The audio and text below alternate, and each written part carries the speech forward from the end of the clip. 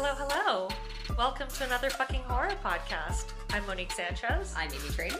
How you doing, girl? Wonderful. How the fuck are you? I'm fucking great. Good. Fuck, tell me everything. I successfully made a poached egg yesterday. Oh my god, that's actually quite a challenge. Actually wasn't. Okay, good. It's surprisingly easy. Did you make eggs Benny? What did you make? It was eggs Benny with like what I had. Oh, okay. So it was like a toasted bread situation, turkey, Fuck poached yes. egg. Yeah. I love Eggs Benedict, so there's Girl. no wrong answer for that. Yeah, and I haven't perfected a sunny side up egg. Oh, okay. Because like sometimes I fucking break the yolk and whatever. Yeah, I'd rather over easy it anyway. Yeah, and then there's like sometimes like the gross like gooey shit. Yeah, that's why over easy, because that it gets rid of that a little bit. Well, I learned how to kind of fix that, but I just was like fucking it up, and then YouTube. That's the answer for everything. I love it. Yes. Fuck, I so appreciate the people who have ultimately a lot of time on their hands. Yes, to make these videos for us. Yeah, because there's a video for literally everything. Everything. I am not I'm a visual and kinetic learner. Yes. So recently, that at work, there was an issue with this printer. Oh my god. Yeah. That is known to be problematic. The brand is known to be problematic. We won't dox them on this, but the brand is... Amy also has I've had horror stories, yes. So our boss was like, she pulled up the instruction manual, and it was just this wall of text, and it was like, vaya con Dios, figure it the fuck out. And because I know myself, I'm like, there's no way this is happening. No, like, I'm not reading this. I'm not figuring this out. It's not even that I'm not reading it.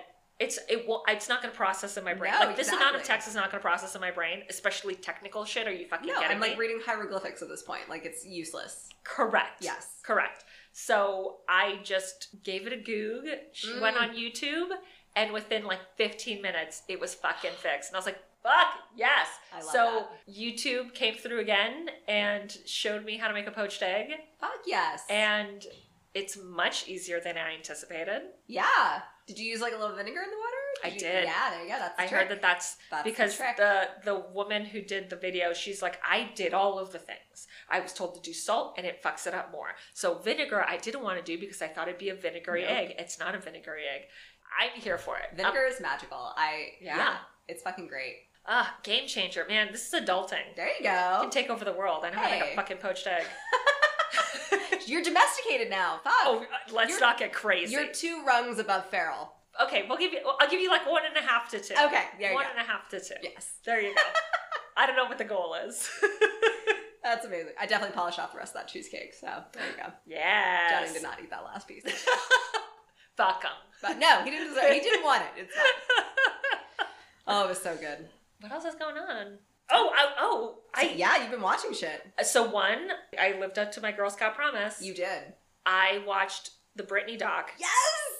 Thoughts? Comments? I agree on everything. I agree about right? everything.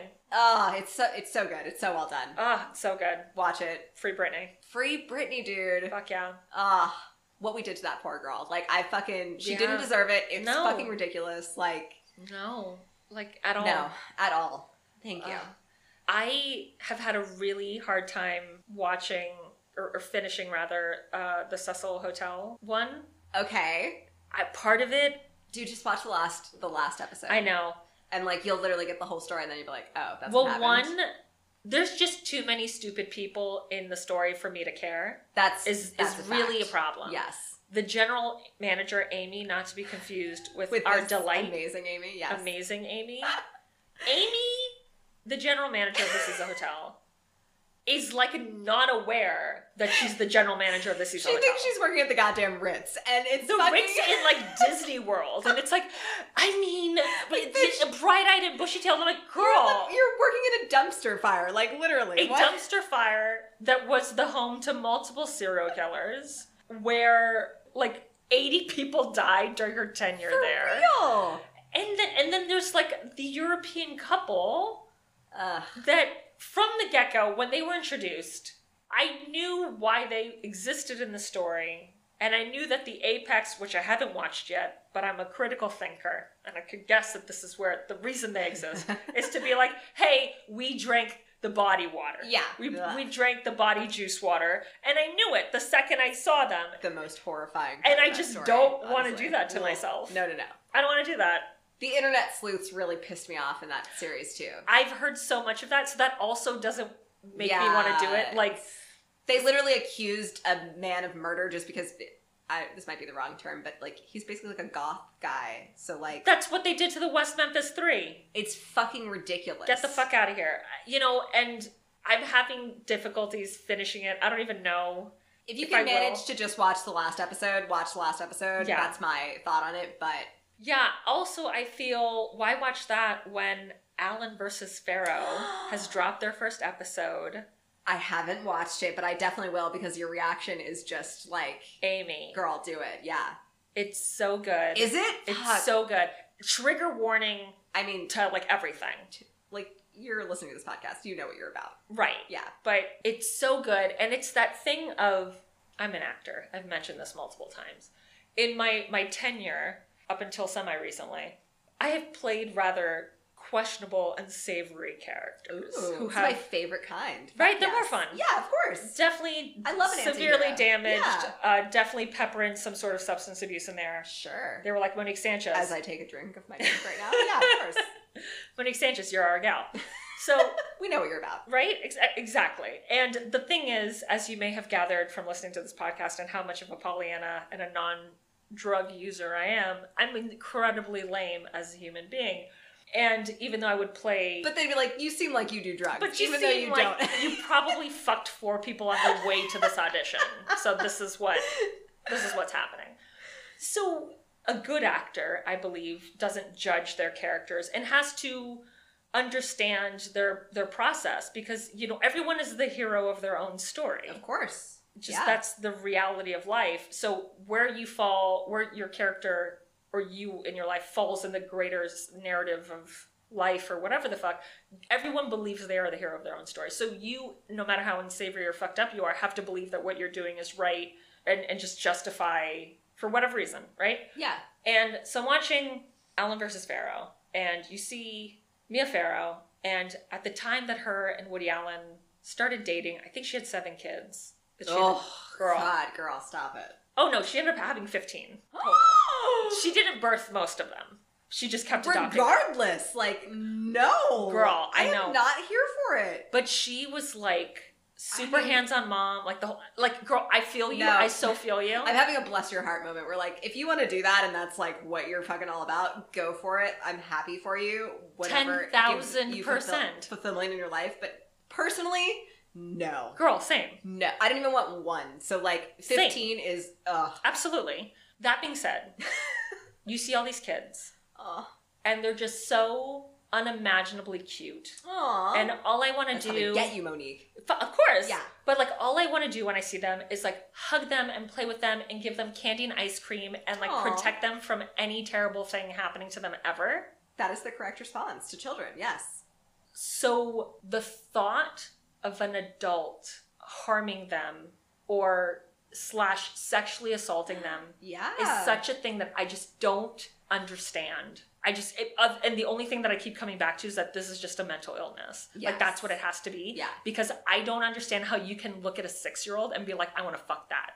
Yes. Other than you're just you're mentally unwell. Yes. And it's so good. They go, like, deep, and it's just the first episode. Do they? Oh fuck! All right, I gotta It's at a level already that I didn't know, like, the scope. I didn't know. Really? Okay. Shit. Yeah, and like, and you were, like, how many people knew. Oh, and how many people had seen super questionable things. Oh no. And just, like, the level, like, that. And didn't say anything, obviously, or no, girl. Fucking that's no. When I say no, I mean, like, no. He went to a shrink to deal with this because so many people had brought it up. Wow. Yes. And this was before everything really got fucking nuts. Really? Yes. Right, I gotta watch this. It's so good. It's just 1 episode out now, obviously. It's HBO because they love teasing us. Yeah, week by week. Week by week.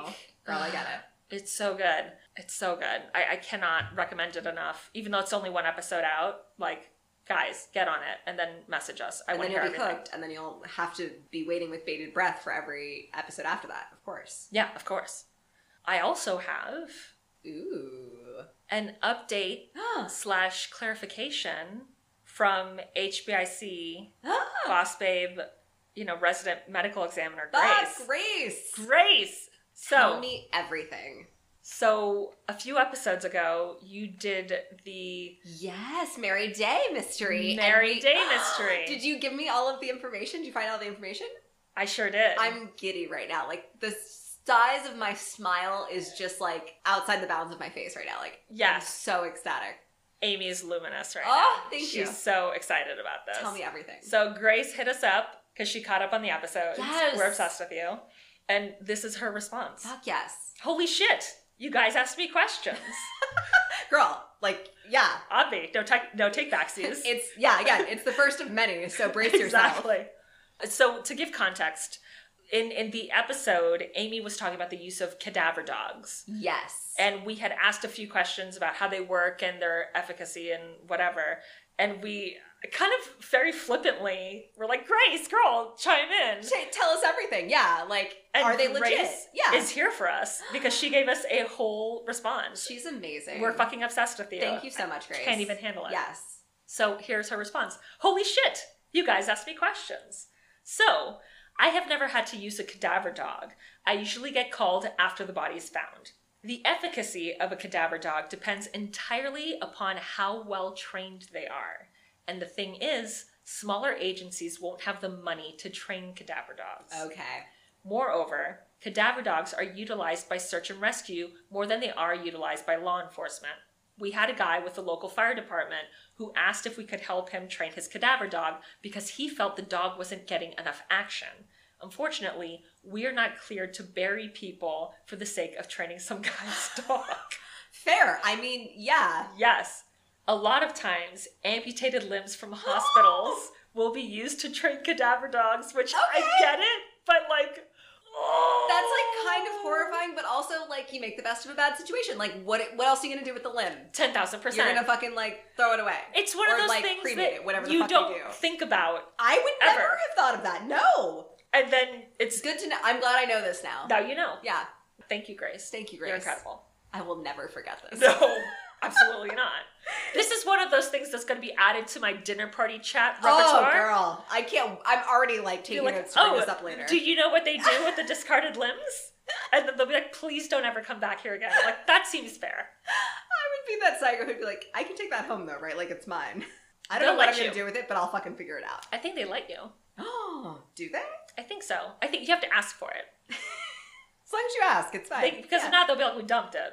Yeah. Like afterwards, you're like, it's in the fucking biohazard. I can't have my femur? What the fuck? Yeah, my femur. When it comes to decomposition of different animals, I can absolutely support the rotting chicken meat smells a lot like human. Hey! In fact, the similarity is so close that I can't keep a rotisserie chicken in my fridge for more than a day before I simply have to throw it out because it smells too much like work. Oh my god, Grace! Right? You poor thing! I know, the struggle's fucking real for Grace. Holy shit, I didn't think it was that level though. That's crazy. I guess so. Oh, fuck. I have seen some cadaver dog trials, and I will 100% support that the handlers influence the dogs. Yep. Cadaver dogs and drug dogs are not 100% by any means. I've seen police dogs do all kinds of wacky shit, and their handler just shrugged. I was like, what are you expecting? He's a dog. Which, fair. Yeah. Dogs are like people, especially scent-driven dogs. Some of them have a higher affinity for the job than others. Which, again, fair. But it's that thing that you just don't... It just doesn't occur to you. Yes. And they have, at best, the reason and capabilities of a 4-year-old child. So they are a tool, but they are not a slam dunk. And if they don't get trained often enough and utilized often enough, their capacity to distinguish different decom odors will decay. Get it? Decay. Dad joke for the win. Grace, I love you so much for making that dad joke. Like, thank you. That brought joy to my life in a way you will not understand. We are so obsessed with Grace. We can't even handle it. Thank you so fucking much. Yes, thank you for weighing in on that. And that's kind of what I was thinking. Because it really is all about the training, and it is easy to influence. They want to be right. They want to be right. They want to get your praise for what they're doing 100%. Yeah. I remember I want to say it was after 9/11. I might be mistaking this. But because they had, obviously, the search and rescue dogs that were looking for people and weren't finding a lot of people, and the dogs were getting depressed, they would literally have people fake hide in the rubble so they could give the dogs something to find because they were getting so emotional, like, quote unquote, for a dog, about the fact that they weren't finding anyone. And if they were finding people, they weren't alive. So they had to do that just to, like, keep the dog's spirits up in a way.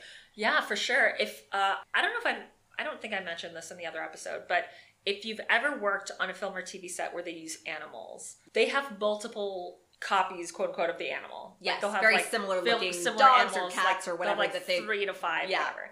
Trade them in and out, sort of thing. Right, and they use twins for shit. Exactly. Yeah. Well, see, with the twins, it's a little bit more that. Well, with kids, rather. Child labor laws. Child labor laws of, like, they can't work past a certain amount of time, so that's why you switch them out. But with animals, the thing that's interesting is I was working on a Coen Brothers movie many years ago that had to do with a cat. And I chatted with the animal trainer, and I believe they had 3 cats to play this one role. Okay. And the thing is, it's not that... One, of course, you have the multiple cats, or animals, rather...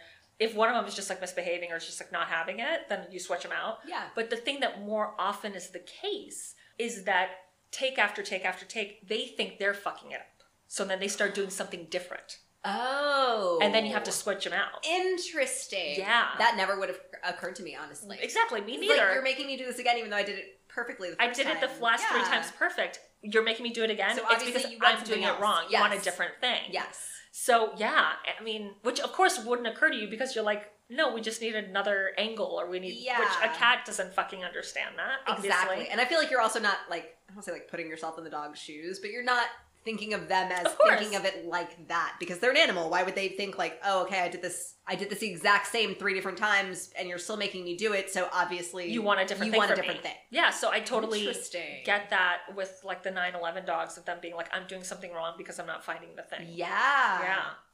Heartbreaking, really. Oh my god. Thank you so much, Grace, though. Grace. I love that I just, like, ranted at you in an episode and you were like, girl, I got you. I got you. Grace has a book coming out soon. Yeah, called Dead Men's Donuts. You could follow the book's Instagram at dead_men's_donuts. And she has a lot of really funny, cool shit. She's just amazing. Her story was amazing. I'm super excited to read the book. I'm super excited for the book to come out. So I can't wait. Support Grace. Support Grace. We're gonna find out from Grace when that book drops so that we can let all you guys know to... Girl, I'm reading it. Oh my god. Yes. I can't wait. I'm obsessed. Obsessed. Grace, we don't deserve you. I know. We don't deserve. I don't know how you stumbled across us and brought us into your lives, but yes, please. How that happened is I followed her on Instagram. Oh shit, is that how it happened? Damn. And then I saw that she was a medical examiner, and then I was like, hey, you probably have some weird stories. Is that? Oh my god. That's how that happened.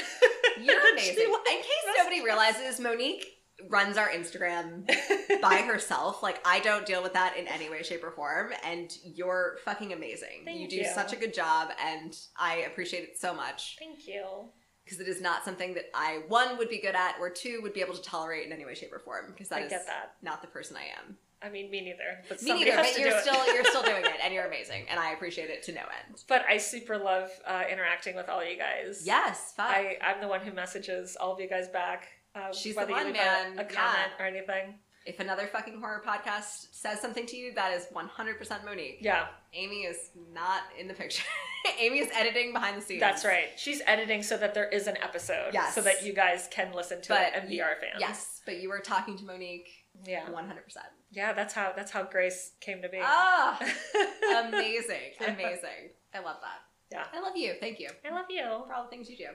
Oh, likewise. Aww. So much. And Amy made our amazing tote that is going to somebody, because we will have announced that by the time this comes out. Yes. Whoever you are that want it, I'm very jealous because the tote's amazing, as you saw on Instagram. It's legit.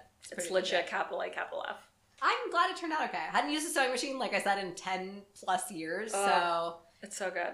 I had fun. I felt, I don't want to say my pioneer roots, because I obviously did not have an advanced sewing machine like I did, but I felt very, like, oh, I'm gonna sew for the day. Very self-sufficient. Yes. Yeah. Right? Yeah, that's really cool. Girl, I almost broke down. I poached an egg and I was super excited. So you like made a toast. There you go. That's amazing. There was a point where I almost broke down and called my grandmother because I couldn't fucking figure out how to like thread the bobbin and figure some fucking shit out. But did you YouTube it? I did. Girl, and guess what? YouTube is everything. Guess what? I fucking figured it out on my own via YouTube. So thank you. And just like Google in general, where I was like, hey, heroes of YouTube, here's what's going on. What the fuck is up? And they were like, you might need to adjust this dial. And I was like, you are correct. I did need to adjust that dial. Thank you. Thank you. Heroes, so yeah, man. Heroes of YouTube. I love it. I was like, I feel bad. I didn't even like thumbs up them or anything. I was just like, all right, now I fixed it. Great. I'm a trash human. No, I'll do the like. I'll be like, and then maybe be like, thumbs up. Yes, thank you. It's hysterical. Anything else? No, I think that's pretty much it. Do you have a spooky story for me, Monique? Sometimes they're not spooky, so I always feel bad, like, prefacing it with that, of, like volleying that up? Yeah. I think it's spooky. It's fucking weird. Ooh! I mean, you know, I love weird, girl. Yeah. I don't know why, but when I was thinking about this week, I was like, I feel like Monique's gonna have a personal story for me this week. No. Nope. All right. No. I am wrong. My psychic abilities are null. It is a... Although to do a side psychic story... I heard from someone recently that I knew I was going to hear from because of my spidey senses. Ooh. And in the days before I heard from this person, I very much had a visceral you got the tingle feeling of this person's thinking of me right now. Ooh. That like walk on your grave? Yeah. What? Oh. Never mind. Sorry. No, what is this? I feel like that's like a old... Like it might be. I'm Cuban. We don't have the same. No, I think it's like an old. I feel like it's an old Southern thing. It's like when you get a chill or whatever it is, but that's like supposed to be like quote unquote somebody walking over your grave. I don't. But you're not dead though. Exactly. The South is fucking wild. I'll have to look this up because I feel like I'm making something up right now, but I swear I'm not. I swear this is like a thing people say. I feel disregard all of this. Like I already am like ashamed that we've gone down this fucking like rabbit hole that we should not have gone down. Like no. So I hear from this person on the day that the signs are just so... Because while I talked about Sylvie Brown being a sham psychic last week, because she is. She is. Fraud. She's a fraud Period. and a piece of shit. Yeah. Bold, italics, liar. underline. Yeah. Totally. Whatever word you want to use. Right. I don't consider myself to be a psychic at all, but I do have like things that happen where I know certain things. Yes. So, and then... I will know certain things more because, like, for instance, with this specific person, I always get, like, signs about this person almost on a daily basis, but the signs were at, like, a fucking 11. Oh, like, this person's name was everywhere. What they did was everywhere. Like, first name, last name, initials. What? Where they live. Like, but, like, every it's like here in your 10 face. minutes or so, like, it came up in another thing. Crazy. So I was like, okay, so I'm going to hear from this person very soon. So I heard from the person that night. Of course. And then we're talking after several months of not talking. And then I go, hey. And several days before, I had very viscerally felt that this person was thinking of me. So I go, hey, super weird question. Were you thinking of me a few days ago? Which is the weirdest thing. Which is like such a weird, like, yes. Especially when you haven't spoken to someone in months. It's fucking weird. I love you. I would not even think to ask that question. Like, and you're because just like, okay, yeah, whatever. I ask the question. I don't ask a question normally. If I ask a question like that, it's because I know the answer. Yes. And you're either going to lie to me or not. Exactly. But I know the answer. And the reality is that the recipient of the question knows that I know the answer to it. Yes. Whether they want to admit it or not. Yeah. If I didn't already know. If I didn't know, even though there's no reason for you at all to know that I would know this. But I do. But I do. Spoiler. Yeah. Spoiler. And while in the entire exchange, that was the one that yielded the longest pause between in a response. That's how you know it's a good fucking question. I think it was when they're just like, I don't know how to answer this. Well, facts, yes. And then yielded the longest ellipses in the texting. Oh, that's always fun, right? I mean, because I know that I know the answer was changed mid-type. Then it was like, yeah, on this day from this time to this time.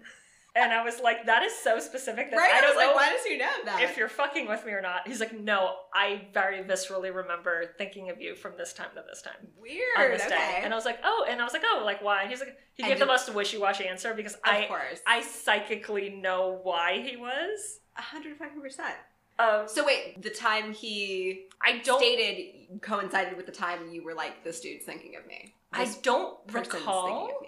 don't recall the time because I was like, was it the morning? Like, I don't remember, but I remember very viscerally being like, oh my God, this person's thinking of me. Shit. And then him like listing off several other instances where he's like, oh, and I did this and I thought of you and I did. And I was like, I mean, you think of me a lot. I mean, you're like listing all these times, then yeah. Obviously, I'm the bomb.com. I mean, I think of you a lot, so I get it. I mean, likewise. Yeah. So that's my personal story. I love it. Personal tidbit. There's this series of memes going around that it's my toxic trait is, and then you insert whatever. How long do you have? Real talk. But I've got a few. It runs the full gamut. Of course, yeah. Of course. So I saw one that was my toxic trait is I'm psychic. So even if you didn't tell me a thing happened, I know because I know. And I sent this to a friend of mine who knows this story, and she's like, "Better like facts." But like yes, exactly. Of course, exactly. So no, it's not a personal story. I was like, how do we even get into this? Yes. It's not a personal story, but I had to satiate Amy's lust for a personal story. So I gave a little one. I need a good personal story. Yeah, so I gave her the little Thank you. The little nugget. I love it. I love a nugget. You know, there you go. It's fucking weird, and I didn't give me all your weird shit, Monique. I wasn't aware to like the level that this went. Oh shit, girl. So today I'm going to be talking about doppelgangers. I'm so like happy that's your response. Yes! First of all, the word doppelganger is one of my favorite fucking words, period. Girl. And I fucking love this. Okay, before this even starts. Give it to me. I was going to meet my dad in Las Vegas for whatever reason. We hadn't seen each other in a few years. He happened to be going. I was kind of down in New York at the time. And he was like, come, I already got this trip planned. Like, come join me in Vegas. We'll go to Area 51 and we'll do the extraterrestrial highway. Of course you're going to Area 51. Oh my God, I'm so obsessed with you. Of course. Like, what else was I going to do? So I am flying to go meet him, and I have a layover in North Carolina. And my dad is flying from Florida. I'm flying from New York. Totally separate flights. There's no reason. We don't have the same layover. We have no reason to be in the same airport whatsoever. And I know this for a fact. Yeah. And I'm waiting in the airport, and I look up, and I see who I think is my father. Get the fuck out. To the point that I get up.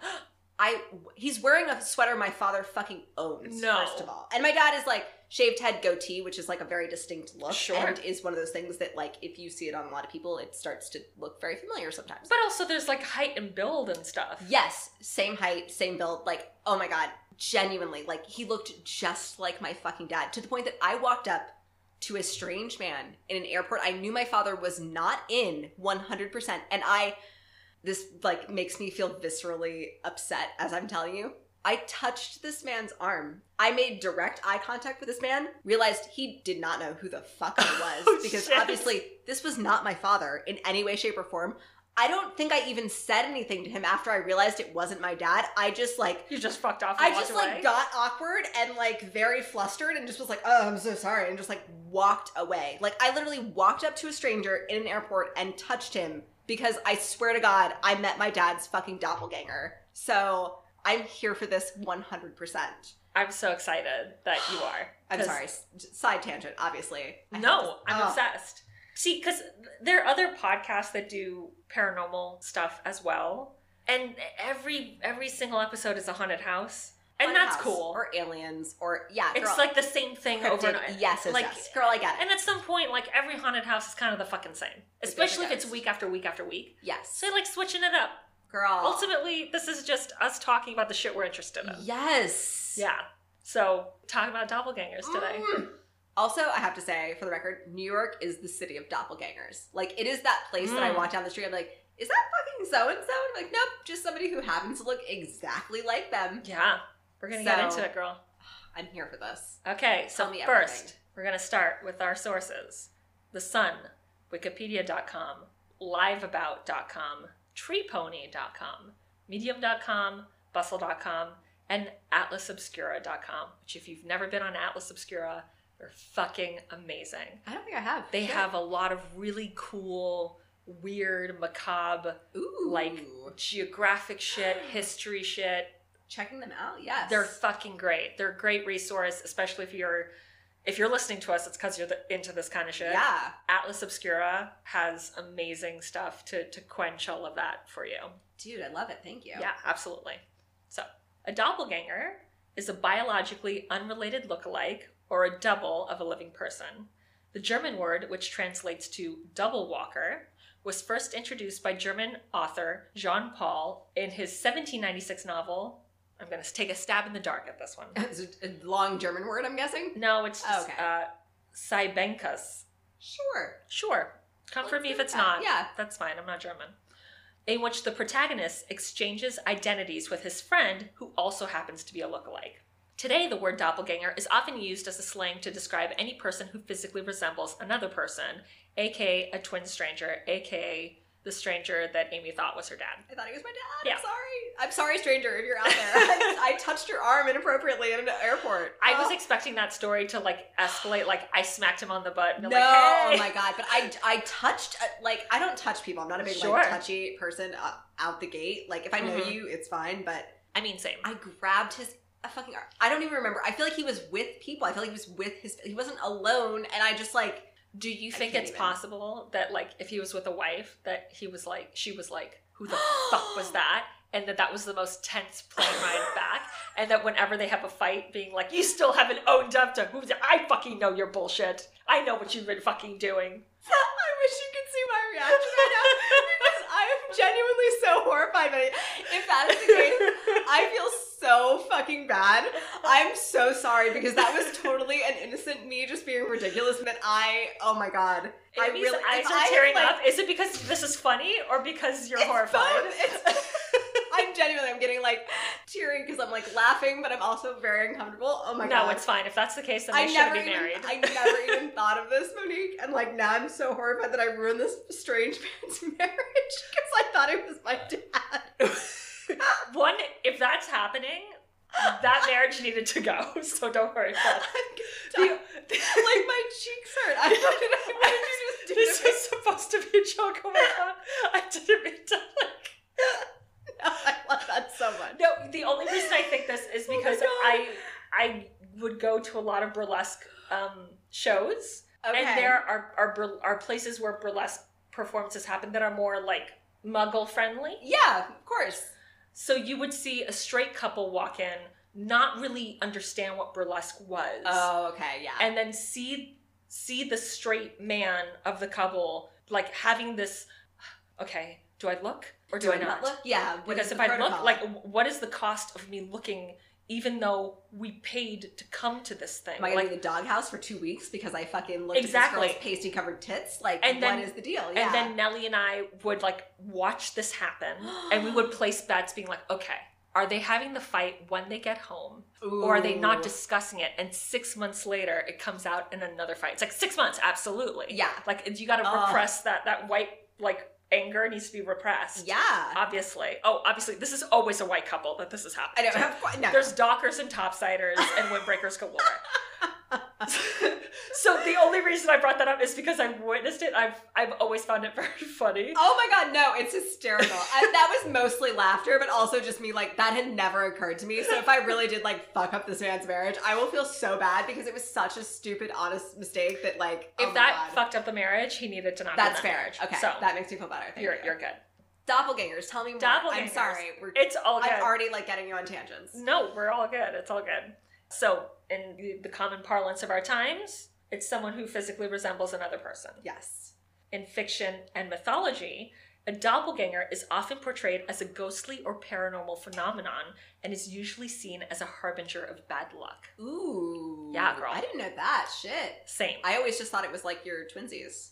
Yeah. No, this goes deep. Your brother from another mother, yeah. Yeah, this goes deep. Ooh. How deep, Monique? Tell me. You watch your mouth. I will not. For the record.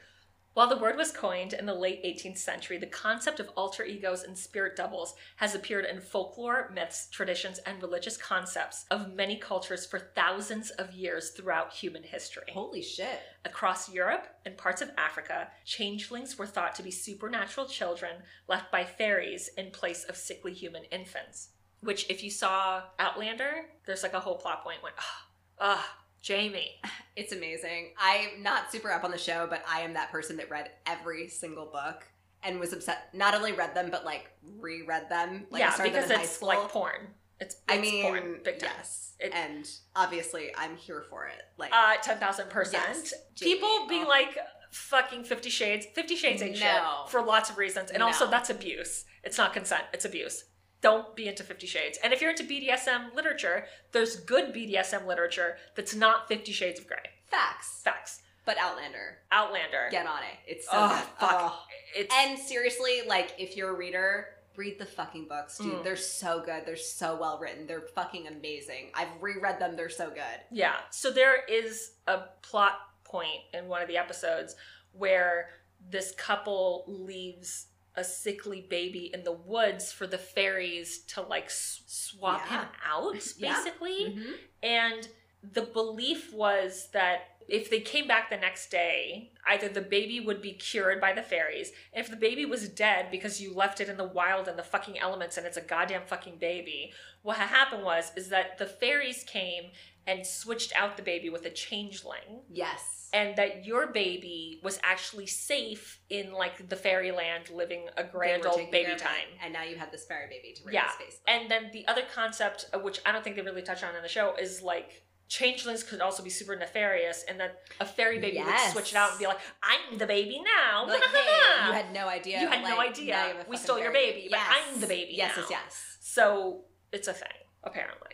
In ancient Egyptian mythology, a Ka was a tangible spirit double, having the same memories and feelings as the person to whom the counterpart belongs. In Norse mythology, Verdeger, I'm gonna guess that that's how you pronounce it, because it's one of these that has the O with the line through it. So fuck, I have no idea. I don't know what to do with that. Dude, I'm keeping from Miami Beach. I'm sorry. That's what's happening. Like, if it's not an Enya, like, get the fuck out of here. Yeah, an Enya or a Tilde. Yeah, I don't know what is going on. Right.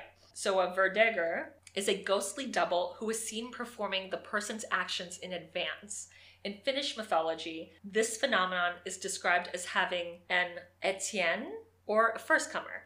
English and Irish literature in the 18th and 19th centuries speaks of the fetch, which in Francis Gross's Provincial Glossary of 1787 is defined as and the apparition of a living person, an ethereal double whose appearance, like the doppelganger, signaled death. The Ankou, found in Breton, Cornish, and Norman folklore, was also believed to be the personification of death. Throughout history, people have feared coming face to face with their doppelganger. A doppelganger was often believed to be an evil twin that wanted to steal their lives or cause trouble for them. Jesus. This is like nefarious as fuck. Oh my god. People feared the malicious double would plant sinister ideas in their human version's head and try to provide purposefully harmful or malicious advice to their real-life counterpart. So it was always strongly advised never to trust them or communicate with them under any circumstances. All right. Then there are those that believed encountering your double meant that they were about to die. Coming face to face with your doppelganger is one of the worst omens of all. It meant that death was just around the corner. If a doppelganger was seen by a person's friend or loved one, it meant that the real version would soon fall ill or was currently in a dangerous situation. Thing is, doppelganger sightings have been reported throughout history. And these real accounts of people seeing their doubles almost never ends well for them. Fuck, dude. One of the most famous examples of someone who met their doppelganger was when American President Abraham Lincoln saw his lookalike in 1860. Wait. No, he's so distinctive looking. Like, of all the people to have a doppelganger, I would not have picked Abraham Lincoln in any way, shape, or form. Like, he does not have a generic look at all. And clearly, with the dreams and everything, there was like... there's some shit going on here. I believe that there are people who... either they're channels or they're just like are drawn open to the experience. Yeah, for sure. either everyone is just super capitalizing on this unfortunate or, tragic thing that happened to him. Or he just, was a channel for shit like this. He may have been in touch with that. So in 1860, shortly after he was elected for the first time, he came across his doppelganger. Shit. He supposedly saw his reflection doubled in the mirror, with one face beside the other. He saw this apparition 3 times. Author Noah Brooks wrote in his 1895 book that the president saw his reflection that was, quote, nearly at full length, but my face had 2 separate and distinct images, end quote.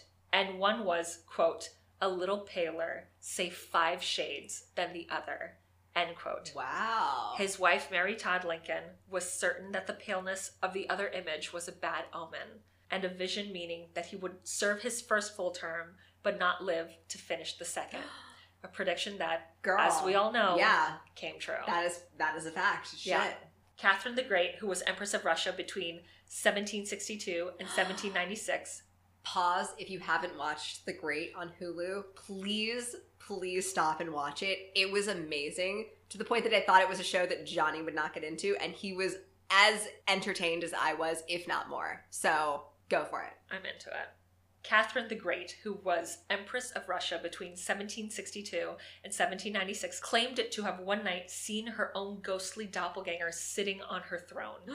She was lying in bed when her servants told her that they had seen the Empress enter the throne room.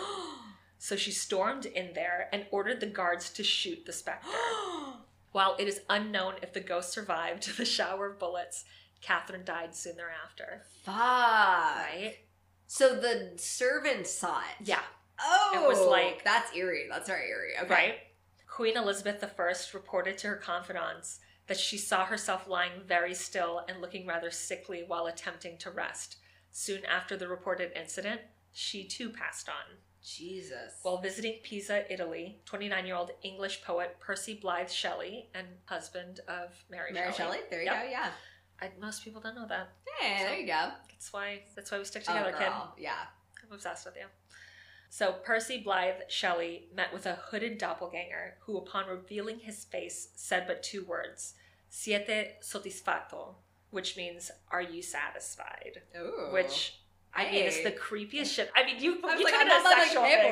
boy, like, get over here. Let's You're let's like, get some satisfaction up in this Are bitch. we going to an eyes wide shut party? What's happening? Hey. Me, I'd be like, don't. Ew, you knew what I was coming. Of course yeah. I did. Of course. That's why we're partners. I'm obsessed with you. Obsessed. I would be super freaked out by this, but this is the yin and the yang. I'm like, what are you bringing to the table? Let's do this. Kind of satisfaction you talking. On July 18th, 1822, Shelley drowned in the Bay of Spezia near Lerici in Italy shortly before his 30th birthday. Then there are instances of doppelgangers that, to me, are at least more visitations from the ghost of someone who has passed very recently. Interesting. Okay. That's how I'm interpreting these situations. You chime in and let me know. Sure.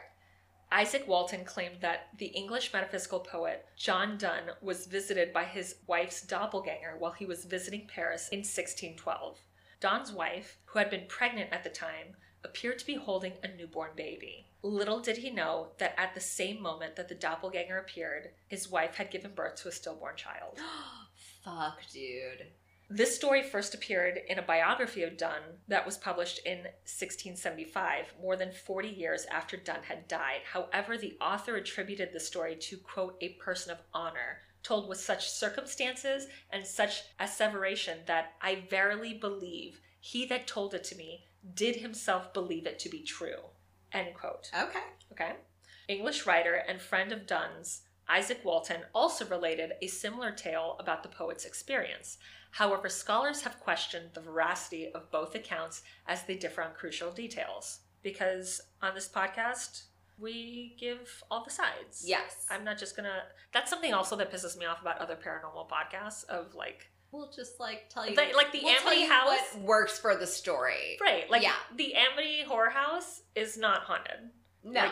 Like Ed and Lorraine Warren are trash people and they're like opportunistic. Like Don't sell it as that when there's so much evidence saying that it's not true. Yes. And like be like, oh, it's the most haunted house in America. Don't fucking do that. Or bullshit. You could do that and then be like, this is all the evidence saying it's not. Yes. And then you decide just like based off of that. Up to you. So we like doing that here in case you haven't noticed from the last couple episodes I've done being like, P.S. these are trash people. This is not real. Yeah.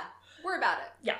There's the story of George Tryon. On June 22nd, 1893, during a dinner party being held by his wife at their family home in Eaton Square, London, the appearance of Vice Admiral Senior George Tryon was said to have walked through the drawing room looking straight ahead without exchanging a word to any of the several guests at the party.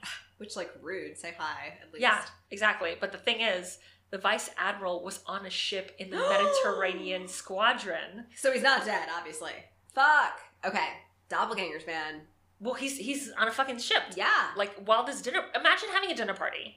Okay. And your husband walks through the door, beelines it through the party, doesn't say hello to anyone, and you're like... And this is 1893, so it's not like he hopped the red eye. It's like, no. Excuse me, what the fuck are you doing here? Like, hey, hi, hello. You're on a ship maneuvering off the coast of Syria, not near London. Yeah, I don't think he just popped over for just, like, cocktails. No. And he didn't even, like, say hi to anyone. I know, rude. So, subsequently, it was reported that he had gone down with his ship, the HMS Victoria, that very same night. After it collided with the HMS Camperdown, following an unexplained and bizarre order to turn the ship in the direction of the other vessel. Okay. Yeah. So is this possible this is not a doppelganger? This is some sort of, like, immediate ghostly situation? Well, see, that's what I was saying. Okay. That, like, there's different... levels. There's different levels. Yeah, and while that's considered a doppelganger, to me, it seems like a little it's more just the ghost ghosty. of that person. Yes. So, but you know, choose your own adventure and make your own assumption. Turn to page 23, whatever you want to do. Right. Yeah. Then... there are accounts that can be filed under the what in the actual fuck tab, like French novelist Guy de Maupassant. Sure, not French. That sounded legit as fuck, though. I'm not gonna lie. I know how to fake some accents. I'm not great at accents. Don't ever hire me to do an accent thing. I'm really bad at them. And his crazy as fuck anecdote where he was inspired to write the short story, titled He, ? After a disturbing doppelganger experience in 1889. While writing, de Maupassant claimed that his body double entered his study, sat beside him, and began dictating the story he was in the process of writing. Which, what the fuck? I'm like, is that helpful? Do I appreciate the help? Or am I like, get the fuck out of here, I'm working on something? I mean, maybe if I would finally stop screaming... it would be helpful, but this is a situation that I could stop screaming. Where I start screaming and never stop. That's fucking crazy, dude. Yeah. In the story, the narrative is being told by a young man who's convinced that he's going crazy after having glimpsed what appears to be his body double. Yeah. That's what the fucking story ends up being about. Fuck. For the novelist who claimed to have had numerous encounters with his doppelganger, his short story proved to be somewhat prophetic. At the end of his life, de Maupassant was committed to a mental institution following a suicide attempt in 1892. The following year, he died. It has been suggested that de Maupassant's visions of his body double may have been linked to mental illness caused by syphilis, which he had contracted as a young man, which... Hey-o. That's a fucking bummer. Yeah, and facts, it totally could have been a thing, yeah. You do lose your mind at the fucking end if it's untreated, 100%.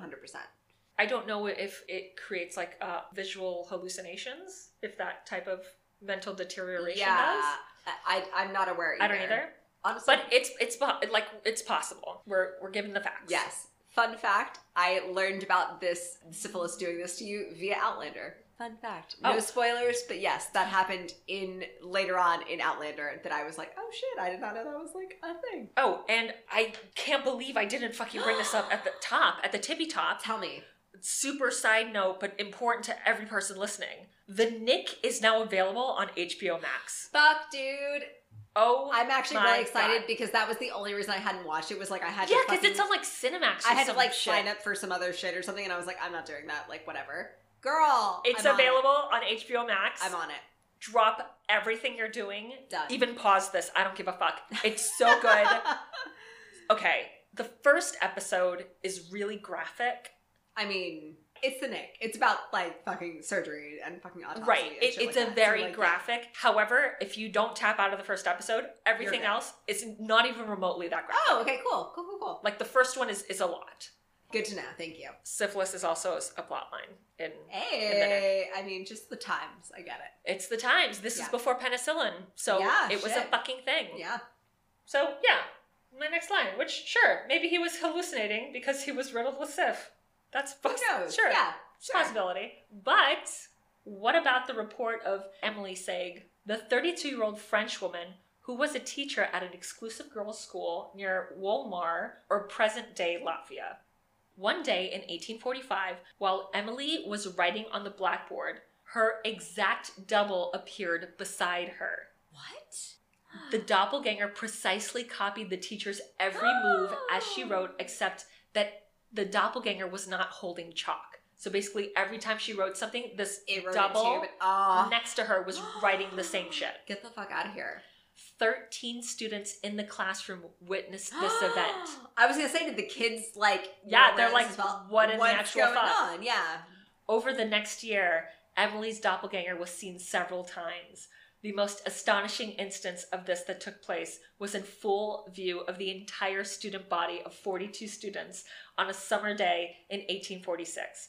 As they sat at the long tables working, they could see Emily in the school's garden gathering flowers. When the teacher left the room to talk to the headmistress, Emily's doppelganger appeared in the chair, while the real Emily could still be seen in the garden. What? 2 girls approached the phantom and tried to touch it, but felt an odd resistance in the air surrounding it. Interesting. Also, like, good for you girls. Right? Like, I don't know that I would be that No, brave, not at all. I kudos that to an extreme, yes. Absolutely. Fuck.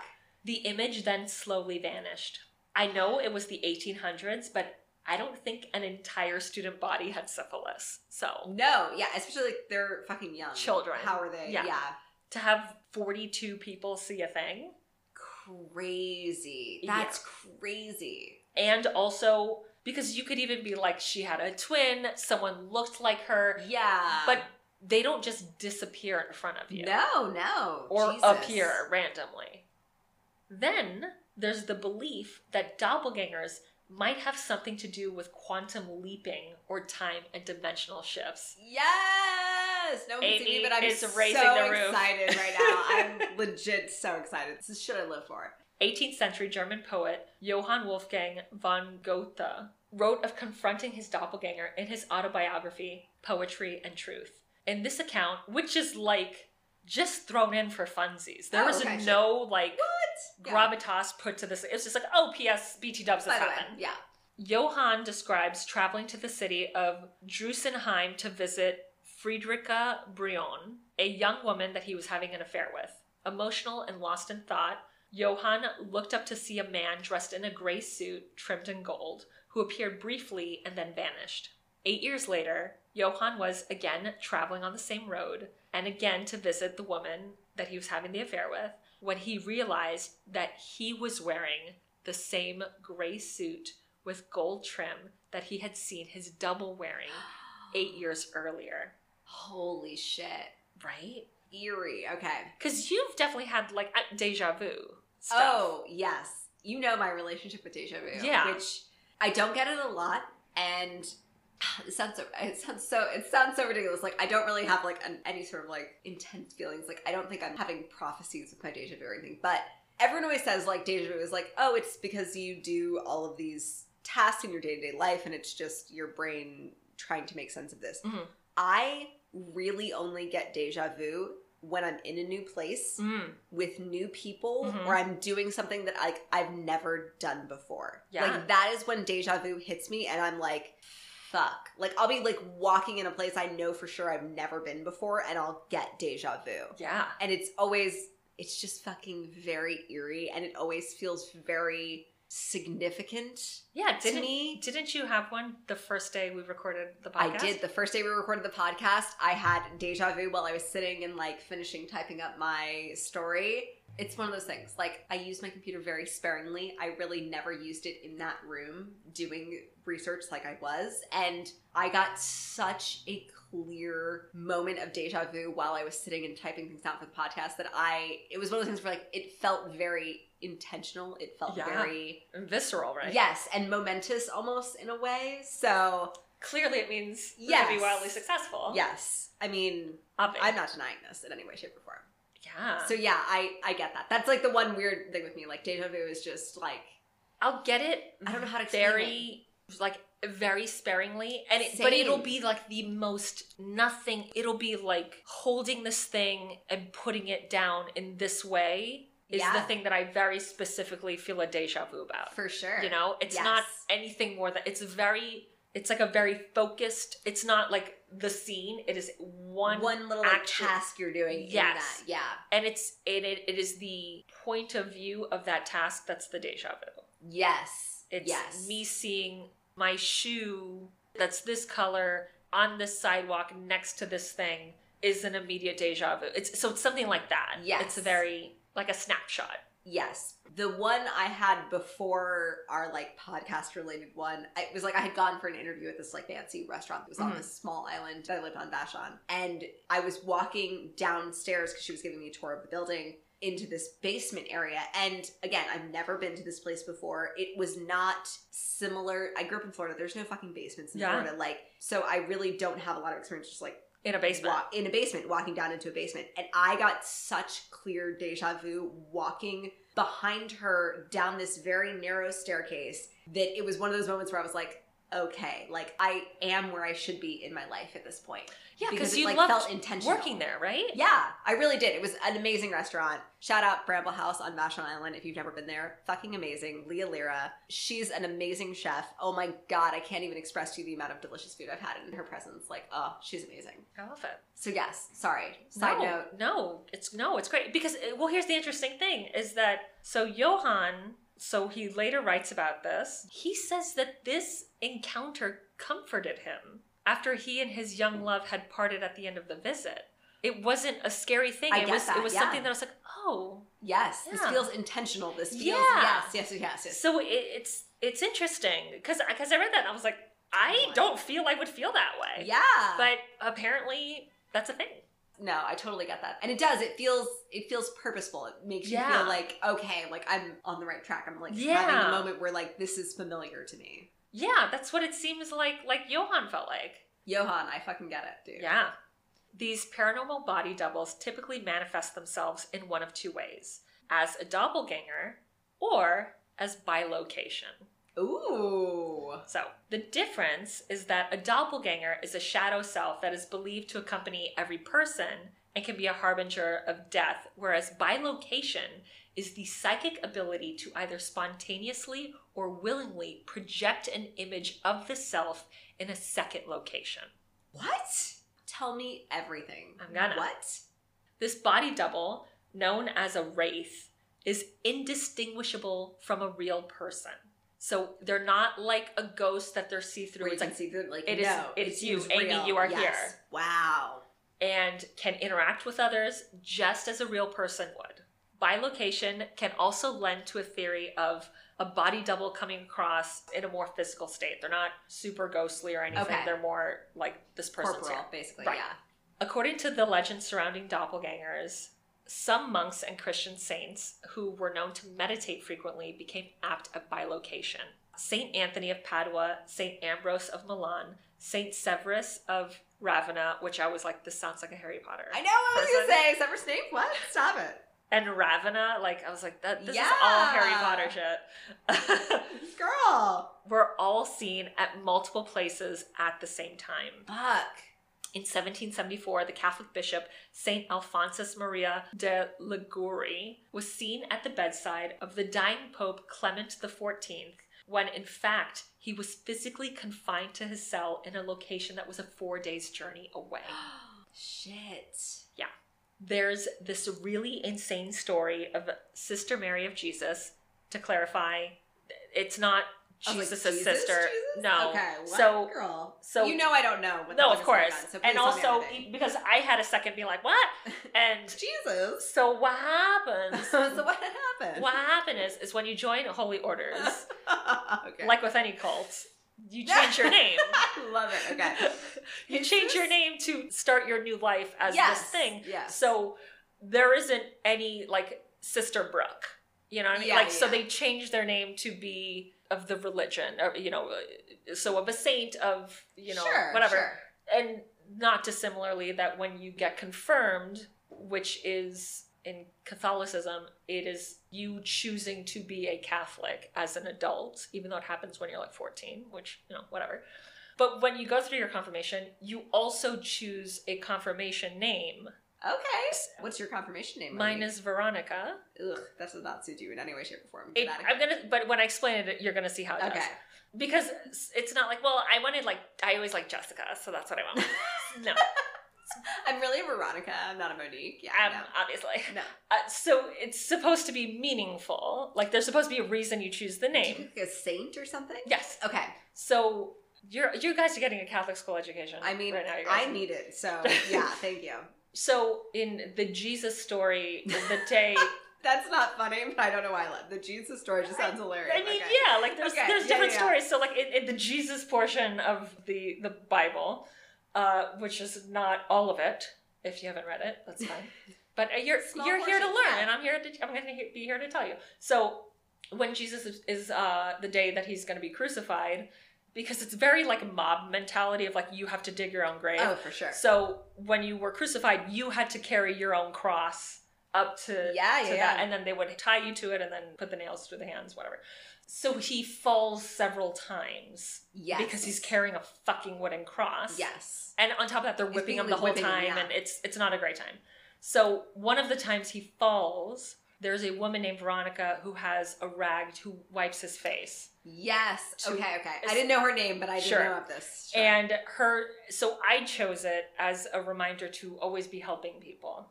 Oh. And that's nice. As an Enneagram 2, aka the helper.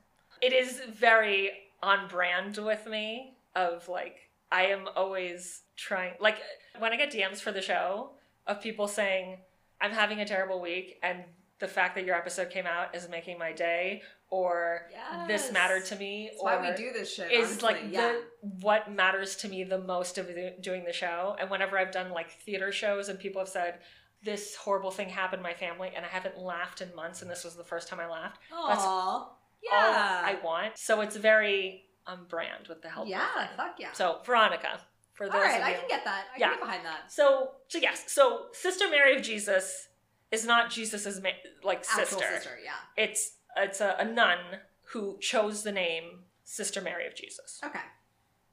So, Sister Mary of Jesus in 1622 at the Isolita mission in what is now New Mexico, Father Alonso de Benavides reported encountering some of the Hamano tribe of Native Americans who, although they had never before met Spaniards, carried crosses, observed Roman Catholic rituals, and knew Catholic liturgy in their native tongue. What? So he was like, what the fuck? What the fuck? Like, I'm a priest, I'm into it, but what the fuck? Yeah. The Hamanos told him that they had been instructed into Christianity by a lady in blue who came to them for many years and taught them their new religion in their language. Weird. When he returned to Spain, Father Benavides' investigation led him to Sister Mary of Jesus in Agreda, Spain, who claimed to have converted the Native Americans, quote, not in body, but in spirit, end quote. What? This bitch. I know. Sister Mary said she regularly fell into a cataleptic trance, after which she recalled quote-unquote dreams in which she was carried to a strange and wild land where she taught the gospel. As proof of her claim, she was able to provide highly detailed descriptions of the Hamano tribe people, including their appearance, clothing, and customs, none of which she would have learned through research since they were fairly recently discovered by the Europeans. Wow. How did she learn their language? Quote, I didn't. I simply spoke to them, and God let us understand one another. End quote.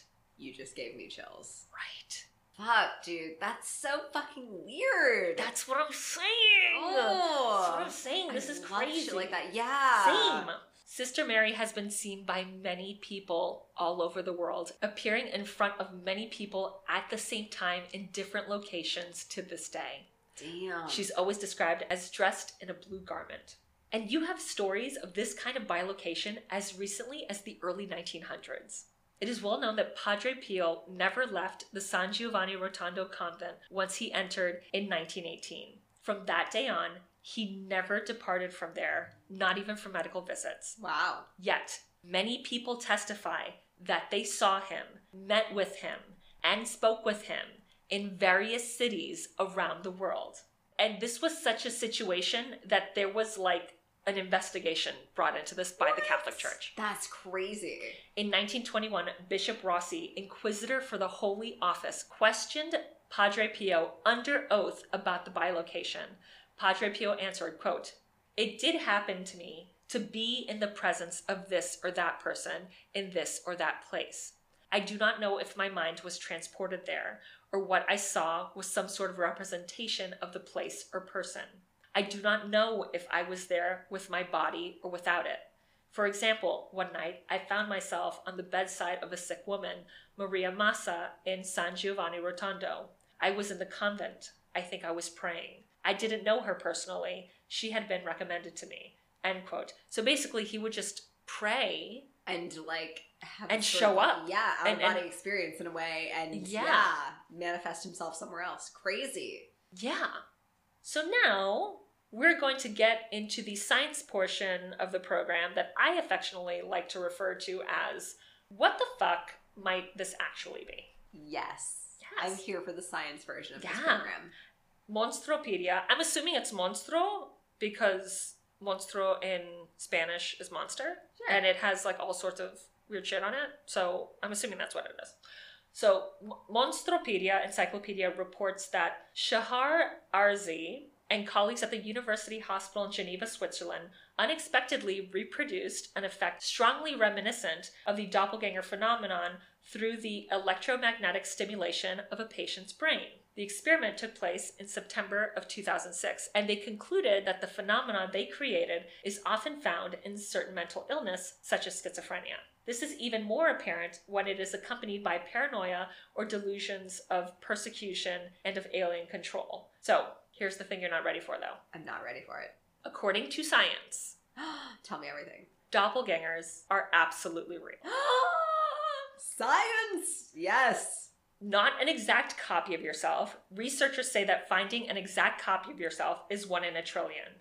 But you have a 1 in 135 chance that a single pair of completely identical doppelgangers of yours exists anywhere in the world. Which, what the fucking fuck? That's such a small fucking percentage. Like, the likelihood, I feel, is super high. That's great. 1 in 135. What?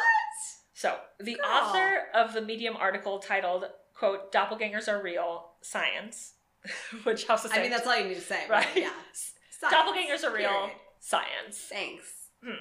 By Bibhuti Bhushan Jagat, I'm so sorry, because I'm certain that's not how you pronounce it. I'm trying. Broke down the math saying, quote, "I am currently majoring in science, and the total number of students at my university is around 3,000. So chances of me coming across my doppelganger are 0.22%. And there are 7.59 billion people in the world as of June 2020. I did the math, and the result says that there are a total of 50,000 individuals present in the world which are physically identical to you."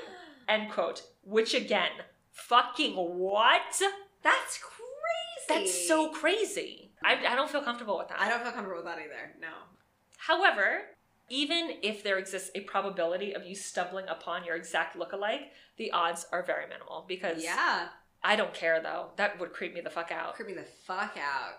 So here's the thing. I had not heard of doppelgangers as anything other than an in-person lookalike or the evil twin Star Trek episode where Spock has the goatee. Like, yeah, I thought it was just like somebody who kind of looked similar to you. Like, I didn't think it was like literally, and someone who looks exactly like you and showed up at weird times. No. Yeah. I had never heard of the paranormal aspect of doppelgangers until May of last year when I listened to a Side Stories episode of Last Podcast on the Left. Yes! While Last Podcast episodes, if you haven't heard them, are usually deep dives into morbid subjects that usually result in multiple episode series, Side Stories is a more relaxed, let's talk about the weird news stories of the week format that always ends with one of the hosts, Henry, reading a couple of listener emails. This is the listener email that introduced me to the whole concept and what sparked me doing this topic for this episode. So the author, the listener of this episode wrote in, quote, "In 2003, we had just bought our house. Our apartment was only a few miles away and our lease had a few more months on it, so we were just taking our time slowly painting and prepping the house for us to move in. One day, I was at the house cleaning. My wife is going over to the apartment to haul over a load of items after work. The phone rang. It was my brother-in-law saying that he was bringing by a housewarming gift, and at the time, my wife pops into the doorway and motions like, 'Who's on the phone?' I tell her it's my brother-in-law, and to my brother-in-law I say, 'I actually have to go help Carolyn unload the car.' I hang up, walk outside, no Carolyn. Just as I was about to walk back inside confused, her car turns onto the street. A few moments later, I'm home alone, cleaning out the last boxes from our move. Carolyn is at work. The door to the room I'm in is blocked by boxes when I hear the back door open and Carolyn's voice talking to our elderly cat, Tiger Man. He was a very vocal cat, and he would talk to us when we first came home. Hearing this, I clear out the boxes, open the door, and walk out saying, 'What are you doing home?' No one is there except Tiger Man, who looks confused. Because remember, the cat was interacting with something. Yeah. The door is locked. So even the sound of open and close. Yeah, what? What the fuck? I am home alone. I panic thinking of stories about people dying and their spirits visiting their loved ones. Fuck. I call her at work. She's fine, but really wanting to be home. This phenomena is nothing new in her life. I later find out from her best friend that when they were living together, she would experience similar things and said that it was Carolyn's vertigo. My wife was adopted as an infant, so until we took a DNA test years ago, we knew nothing of her ancestry. She's mostly of Scandinavian and British descent. The vertigo is a creature from Scandinavian folklore, similar to a doppelganger. A vertigo prepares the way for its subject." End quote. Chills. And that is the super weird and often ominous history of the doppelganger. That's fucking crazy, right? Dude. I did not know the level. You're right. No. I had no idea. No. I just thought it was like, it's like your doppelganger or whatever. Like, they look kind of like you. Yeah. Yeah. I could see you. Yeah. Whatever. Or even like the ghost thing of they died and then they showed up. And showed themselves to you like right after they died and you're like, oh shit, it's their doppelganger, but really it's just their ghost. Yeah. Fuck. Right? I loved that so much. That was so intriguing. I'm so glad. That sound was me rubbing my hands together in excitement. Again, not a visual medium. No. Oh my god. That was so good. Oh, good. I'm glad you enjoyed it. Fuck. Yeah, right? I like it's don't a know thinker. what to think. Yeah, really. I'm really just like trying to absorb everything right now. Yeah, because there's a lot. There's a lot. There's the science of there's 50,000 people who are identical to you roaming the earth, which, what the fuck? That fucks my brain, for sure. And there's, the bilocation is a fucking thing. Yeah. That many people have experienced and have said is a thing. That, I almost feel like that's the weirdest one. Yeah. Very strange. And I could even, like, I understand it's Catholic thing, and I understand, like, you could say, the 1700s, who the fuck knew anything? I totally get that. But in the 1920s, that's fucking happening. That there's, like, a fucking council from the Pope being like, what the actual fuck is this? Right now? Yeah. This is weird. Yeah. Dude. Yeah. I mean, here's the thing. I believe this doppelganger thing because I met my dad's doppelganger. Like, yeah. I walked up to a man with 100% certainty. Like, I can't tell you. Even though you knew he wasn't supposed to be there. No. I was not drunk. I was not fucking high. Like, I was 100% sober. I was sitting in a fucking airport. Like, that's my dad. To the point that I walked up and touched a strange man's arm. Like, I can't stress this Amy doesn't enough. touch people. I don't touch people. Like, that's not a thing I do unless I know you very well. She hugs me, and it's very exciting. She doesn't touch other people. No. So I just wouldn't fucking. I fucking 100% thought this was my dad. Like, no, because he's one of the 50,000. I fucking believe it. He did not know me. He looked at me like, "Why are you touching me, strange girl? I don't know you." Oh, this poor man. If you're out there, I'm sorry. I thought you were my dad. Divorced, I don't know what else to say. Living in a trailer. The wife took everything. I'm the worst. You're not the worst. I ruined this man's life. You did not. Oh my god. I also enjoy how we had a very different reaction to me saying that. How I thought it was really funny, and you were so mortified. I was so upset. I really I never even thought about it. I got a little. I laughed so hard I cried, and then it was the point where it was I wasn't even laughing anymore. I was just might have just been crying a little bit. I don't know. I have no idea. I'm a fan of. There's an improv concept that is essentially yes and. Yes. So someone gives you a concept, and you say yes and. So I do that all of the time. Yes. I love it in my brain all of the time. Yeah. And if you're gonna say or if you say some crazy shit to me, the game has begun, and you're going to be upset that you started it, because I will go way past the line and yes and myself to see how fucking weird it gets. Fuck yes. Yeah. I live for that, honestly. So me, of course, I'm like, this escalated to this man being divorcing his wife, in one of living under a bridge, and oh my God. He's rubbing his hands, they're burning a tire for warmth.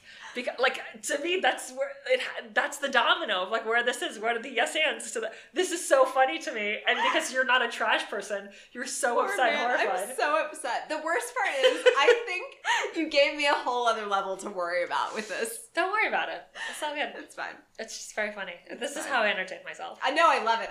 It's one of those things. I can't believe to this day I just walked up to a stranger and just touched him with the utmost certainty that he was my father, and obviously he's not. It's one of those things you want to believe you know your father. Yeah. Out of a group of people, you could pick him out of a crowd. Apparently, I can't. Who knows? Who fucking knows? There's 50,000 of them. Apparently. So now, oh my God, Jesus Christ, I have no idea. All right, I met my dad's doppelganger. That's the understanding that I operate under. Yeah. So. It's crazy. That's fucking crazy, dude. But but you don't have to feel like a dick about it, because it's not your fault. There's 50,000 of them. There's 50,000 of us. That's great. That's a lot. That's a lot. That's a lot. If it was 50, I'd be like, oh, even that's crazy. But 50,000? Well, that's that thing of allegedly 1% of the population is psychopaths. 1% is a fucking lot. No, thank you. No, thank you. I'll pass on that. Yep. I don't want to deal with one psychopath, let alone fucking... I'm certain I've dealt with them already in my life. Of course. We all have, at some point or another. Whether you know it or not, you have 100% dealt with a psychopath. Absolutely. It's a statistical impossibility. Yes! So I think that I have you good and freaked out. Oh, I'm freaked the fuck out, Monique. So it's time for you to return the favor. Hey! Give me some true crime, baby. All right. Yeah. Little true crime action for you today. So last week... Yeah. We talked about satanic cults. And a little bit. Whether we're behind cattle mutilation. Correct. Which, spoiler, they're not. Oh, which, I'm sorry, on a side note, tell me. I decided to look up the cattle mutilation pictures. Girl. I had thought about posting it, but I'm like, no. It's a little intense, It's a lot. I liked your, nice, these are live cows. Aren't they lovely? Hey, cute, No, I appreciate that. The one that fucked me up the most. Girl. And the description of it was like a crinkled cattle carcass. Mm-hmm. It literally looked like the insides were completely removed, and it was just almost like a paper mache that had been crinkled in. But it's a fucking I think I know which one you're talking about. Literally, it looks crinkled. They ripped the stuffing out of a stuffed animal. And then just the carcass. Yeah. Like when you have a box and you step on it to make it fit in the dumpster. Yes. That's what it looks like. It's fucking... it's hollowed out eerie. And crinkled. What the fuck? It's fucking eerie, dude. Yeah, dude, I fucking know, man. It's one of those... I told you, it fucking got in my brain, and it will never get out. It haunts me to this day of, what the fuck is going on. But it's not satanic cults. But it's not satanic cults. Not in that instance. No. However, all that talk reminded me of another story. And funnily enough, this was actually the story that I was going to do for our first episode. Oh, shit. But then I stumbled on the murder of Bobby Joe Stinnett, and I fell down a rabbit hole and did that instead. Yeah, of course. I have to say, this is one of those stories that if you go on, like, Murderpedia and you read the first little, like, blurb about it, which is from an Encyclopedia of Modern Serial Killers by Michael Newton, it seems so cut and dried and brutal, but the more I read about it, the more I came to question, what the fuck really happened in this case? Oh, shit. So, sources. Use Murderpedia, obviously, as I just mentioned. Lines and Strings and StrangeDays.com. CultNation.com. WCVB.com. HeraldNews.com. And I'm going to throw Wikipedia in there, even though there's very little information on Wikipedia, and I did not really use them extensively. Sure. The book Mortal Remains by Harry Scammell seems to be where most of my sources got their information from. However, I still felt a lot of it differed from source to source or was contradictory to the point that I was halfway through my story before I even, like, realized, like, fuck, I really should have just read this book myself and taken the information from this book because I'm getting frustrated with everyone's fucking secondhand take knowledge on of it. this. Yes, exactly. So, because I just didn't know what to believe sometimes. So, today we are going into the Fall River murders. Oh, shit. Which are sometimes known as the Fall River cult murders, but I am calling them the Fall River murders. Okay. So, let me set the scene for you. The year is 1979. The city of Fall River, Massachusetts, which had previously been a major industrial center with a prosperous textile industry, was now an industrial ghost town. Unable to compete with global competition, factories closed, buildings were abandoned, and downtown basically became a wasteland. That happened to a lot of Massachusetts. All the time. Yes. Yeah. Massachusetts, Detroit, like, you fucking hear this all the time. Yeah. Unfortunately, this left a devastating economic void that provided an opening for drugs and sex work to rise to prominence. Sex work became a, quote, major industry that drew on a large labor pool extending as far away as New York, New Jersey, and even Florida. Holy shit. End quote. Yeah. On Bedford Street, there were several bars that were known hubs for pimps and sex workers to congregate, so customers knew exactly where to find them if they were looking for their services. Ironically, the Fall Rivers police station was only a few blocks down that very same street. It was apparently no secret that the police reportedly passed their time in the same bars as the pimps, drug dealers, and sex workers. Despite being aware of the illegal activities going on, it seemed as though they maintained a lax enforcement of the environment. Many of the sex workers and pimps that frequented Bedford Street could also be found hanging out at Harbor Terrace, a housing project occupied by economically disadvantaged people who needed subsidized housing. One of the residents there was Maureen Sunny Sparta, whose apartment served as a hangout and meeting place for the Bedford Street crowd. A former sex worker herself, although she claimed she only did it once, she acted as a sort of quote-unquote den mother and would allow the working women to use her apartment for entertaining customers. So, like a madam of a brothel kind of way. Not only that, but Maureen would also frequently host devil-worshipping gatherings and rituals in her apartment. That's the same. Yeah, sure, casual. And get your rocks off and hail Satan. And hail Satan. Hail yourselves. Hail yourselves. Podcast. Love you.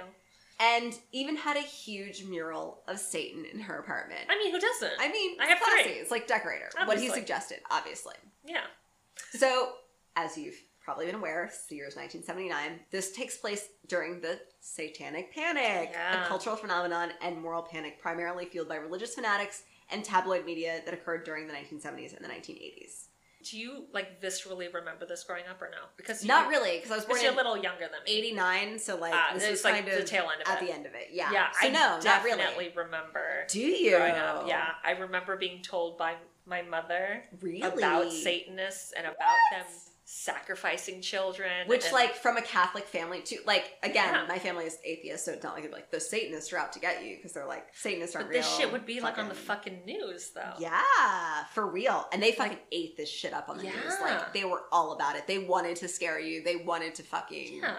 I mean, West Memphis 3 was the early 90s. Yes. It's like 93, I want to say. You know, and they Satanists, because a kid fucking drew a pentagram on his fucking composition book in school. They're like, clearly, like, this is what happened. Yeah. So, yes, we're worshiping the devil, obviously. Crazy. Side note, Maureen/Sunny is apparently a fucking bad bitch with a capital B and not to be messed with. According to Detective Sylvia of the Fall Rivers Police Department, one of the most savage fights he ever saw and was Sunny holding another girl's hair in her fist and repeatedly smashing her face into the cement side. Holy shit! So... Don't fuck with her. Yikes. Don't fuck with Sunny. Like, she's not a fucking about it. Don't come for me unless I send for you. Fuck yeah. So Sunny is the person who, like, hosts all these little, like... Satan meetings. She's got, like, the Satan department. So, in order to do justice to the story, I didn't want to ignore the backgrounds of the victims, and I wanted to be able to delve into the history of the perpetrators to perhaps shed light on what drove them to commit these crimes. But because of the time this took place and the rather hard-knock aspect of their lives, living on the fringes of society as they were, there's surprisingly little available about their lives prior to these events. So, apologies in advance if it seems like I'm giving, like, a bare-bones background of them, but there really just, like, isn't that much information. So, Doreen Levesque was a 17-year-old from the nearby city of New Bedford. Her parents described behavioral struggles they had with Doreen, saying she was a rebel who was determined to go her own way. She was known for getting into trouble at school as well as at home, but she wrote poetry and even a letter to Jesus. Still a teenager, Doreen left foster care and would eventually turn to sex work in Fall River to support herself. Around 6 a.m. on October 13th, 1979, joggers discovered Doreen's body underneath the bleachers of Diamond Regional, the local vocational high school. She'd been bludgeoned to death and stabbed in the back of the head. Oh, fuck. All of her clothing, except her shirt, had been removed. She had been raped, and according to Detective Carey, there were signs of peculiar sexual activities. Which I believe he's using as, like, a euphemism for sexual torture, basically. He didn't really get into it much more than that.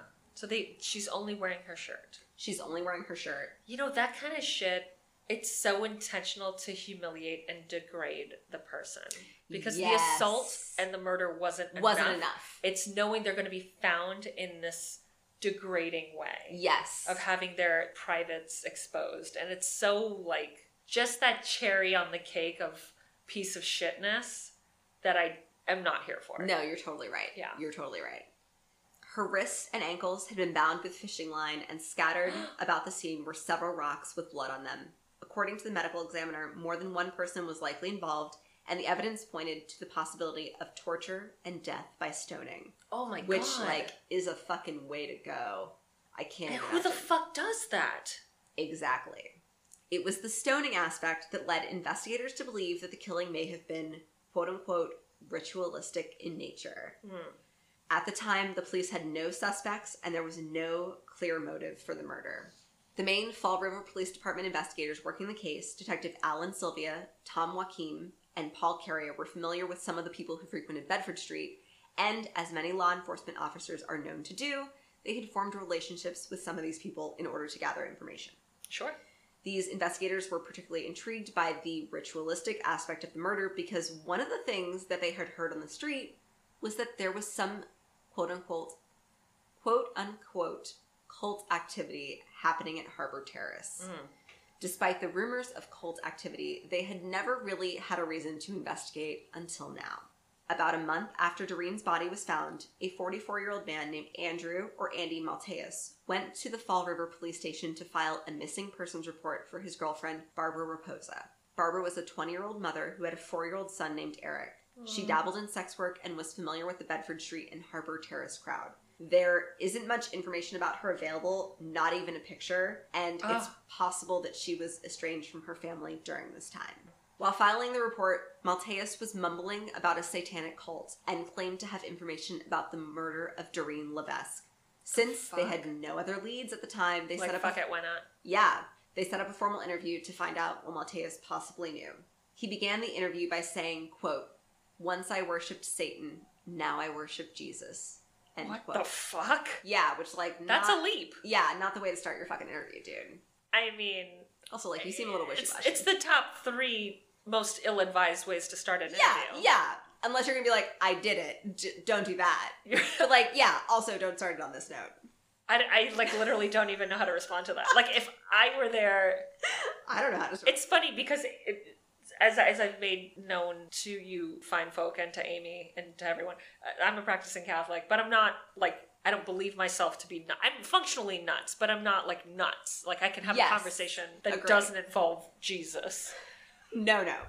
And Amy has told me stories of her encounters in, like, Bible Belt I think it's why I'm not religious to this day. Like, not only because my family wasn't, but like because any interaction I had with people who are religious just like rubbed me the wrong way. And yeah, just, like didn't you have like a blown out tire? Yes, I fucking got a flat tire on the side of the highway in fucking Florida on like I-75, and the road ranger guy happened to see me and stopped, and I said, oh my God, thank you so much, like you're my savior, I really appreciate it. And he stopped me and said, Jesus is your savior. I might be a hero, but Jesus is your savior. And I immediately, because it's me, I was just like, oh my God, of course, like Jesus, yes. 100%, he saved us. Praise be, like, whatever. Yes. But if I would have been hit with that, I would have been like, okay, like, can you help me out? Which is how I felt inside. Like, because I feel like, yeah. So being hit with, I used to worship Satan, now I worship Jesus. Like, I'd be like, honey. Literally, honey. Like, I just want to know, like, if your name has, like, 2 E's in it or yes. 1. Like, what the fuck are you talking about? Didn't want to know all this fucking information. I don't need this. Like, take this up with your priest. Oh my God. What the fuck? I am so underpaid for all yes. of that shit. Oh my God, no. You're so fucking right. No, I completely agree. That's a lot. It's a lot. I would not have been here for that exchange. No, fuck no. What the fuck? It's like, get the fuck out of here. So, Andy proceeded to tell police that at the time of her disappearance, Malteus and Barbara were practicing Satanists and members of a local cult. Mm. He told them that Doreen was also involved with the cult before she was murdered and believed that the quote-unquote cult was responsible but had no direct knowledge of the crime. Police were skeptical of Malteus' story, but he insisted and offered to arrange a meeting with 2 other members of this supposed cult, Karen Marsden and Robin Murphy. At the time, Karen Marsden was a 20-year-old single mother. She was involved with a rough crowd, but she was thought to be different, softer. She was struggling with drug addiction at the time, which had led her to occasionally engaging in sex work to support her habit.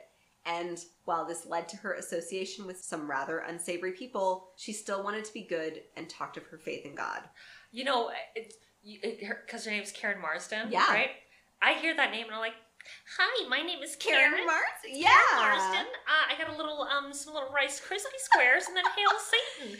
That's what I'm thinking right now. You sound so sweet. So, right? So to hear she's a Satanist is insane to me. But also is like down with Jesus. Yes. Because she dabbles in both. Karen is a repentant Satanist? I think Karen, from my understanding, Karen hung around with people who were Satanists, but Karen herself was not an active Satanist. So she's the one to be like, I don't dabble. Yes. But it's like all my real, friends, yes. Yeah. From my knowledge, she did attend Satan, quote-unquote, like meetings, gatherings at Sunny's apartment. Like I said, she sometimes hosted these gatherings.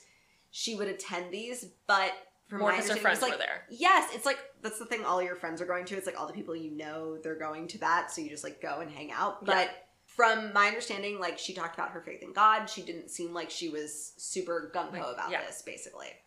So it seemed as though she was aware that she wasn't able to properly care for her son in her current condition, and so he lived with a foster family. Oh. However, Karen was still an active part of his life and would visit him frequently, maintaining her relationship as his mother. Well, that's good. Yeah. You never hear that. Yes. And again, she's like supposed to be softer. Like she dabbles in sex work, but she does have like a loving, supportive family kind of. And there are people who do sex work because they can't do any other thing because of whatever other reason. Yes. You get a fucking felony because you fuck up. Getting a job is going to be real hard for you because you got to check off that fucking box on your application. And it's one of those things like where they live, the industry is fucking gone. Like you can't work in the textile mills anymore. Like this is kind of, for a lot of people, I'm sure, the only option that's kind of available. A lot of people who get into sex work, it's not like, oh my God, guys, I've been dreaming all I've ever wanted to do. Yeah. It's their only option to get any food on the table. Exactly. So I get it. It's tough. Karen was living with her grandmother at the time, who she loved and checked in with daily despite her risky lifestyle. Police described her as nervous and emotional during their talks with her. Oh. In direct contrast, 17-year-old Robin Murphy was described as cold, deliberate, and calculated. By all accounts, I mean, a Murphy, like I feel like they're gonna fuck with you. They're gonna shiv you. I mean, I date all of the Irish. You love the Irish, yeah. I love the Irish. Red and freckly with an apostrophe in your last name. Girl. I'm here for it. Hit me up. Slide in those DMs. You got it. I love it.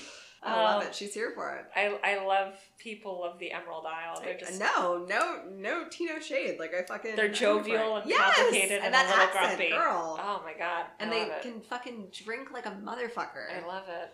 So, by all accounts, Robin Murphy had a rough childhood, which had turned her into a tough, streetwise teenager. Supposedly, she had been interested and dabbling in the occult since her childhood. I mean, same. Same, right? Like, my Wiccan phase, like, everyone knows. Yeah. Girl, I mean, I remember being in 6th grade, and we were waiting for our scene in the Christmas pageant at the Catholic private school my parents were sending us to, and I made a Ouija board, and we were so I'm a very complicated person. I'm like down with JC, but also like I'm not a Ouija. What are you doing? What's up? Let's tarot it up. Let's see. Ouija tarot Christmas, babies. Yes! Next year, it's happening. This year. Girl, I get it. So Robin's supposedly been dabbling in the occult since her childhood. Mm-hmm. Detective Sylvia found her to be highly intelligent, and Detective Carey described her as a dominant personality. While Murphy was the younger of the two, she seemed more composed than Karen when speaking with the police and stuck to non-committal statements like, could be, or I don't know. Murphy, like Karen, was also a sex worker. However, she was also an aspiring pimp. Oh. Yeah, you know. Climb that ladder, sure. Murphy and Karen were roommates and upfront about their relationship as lovers. According to Detective Carey, Murphy was also Karen's pimp. When asked how the girls knew Maltese, they were vague, saying they knew him from around. But according to a later interview with Murphy, she had known Maltese since she was 11 when he picked her up hitchhiking. Oh, shit. Because as you can imagine, this isn't going in a good place. Yeah.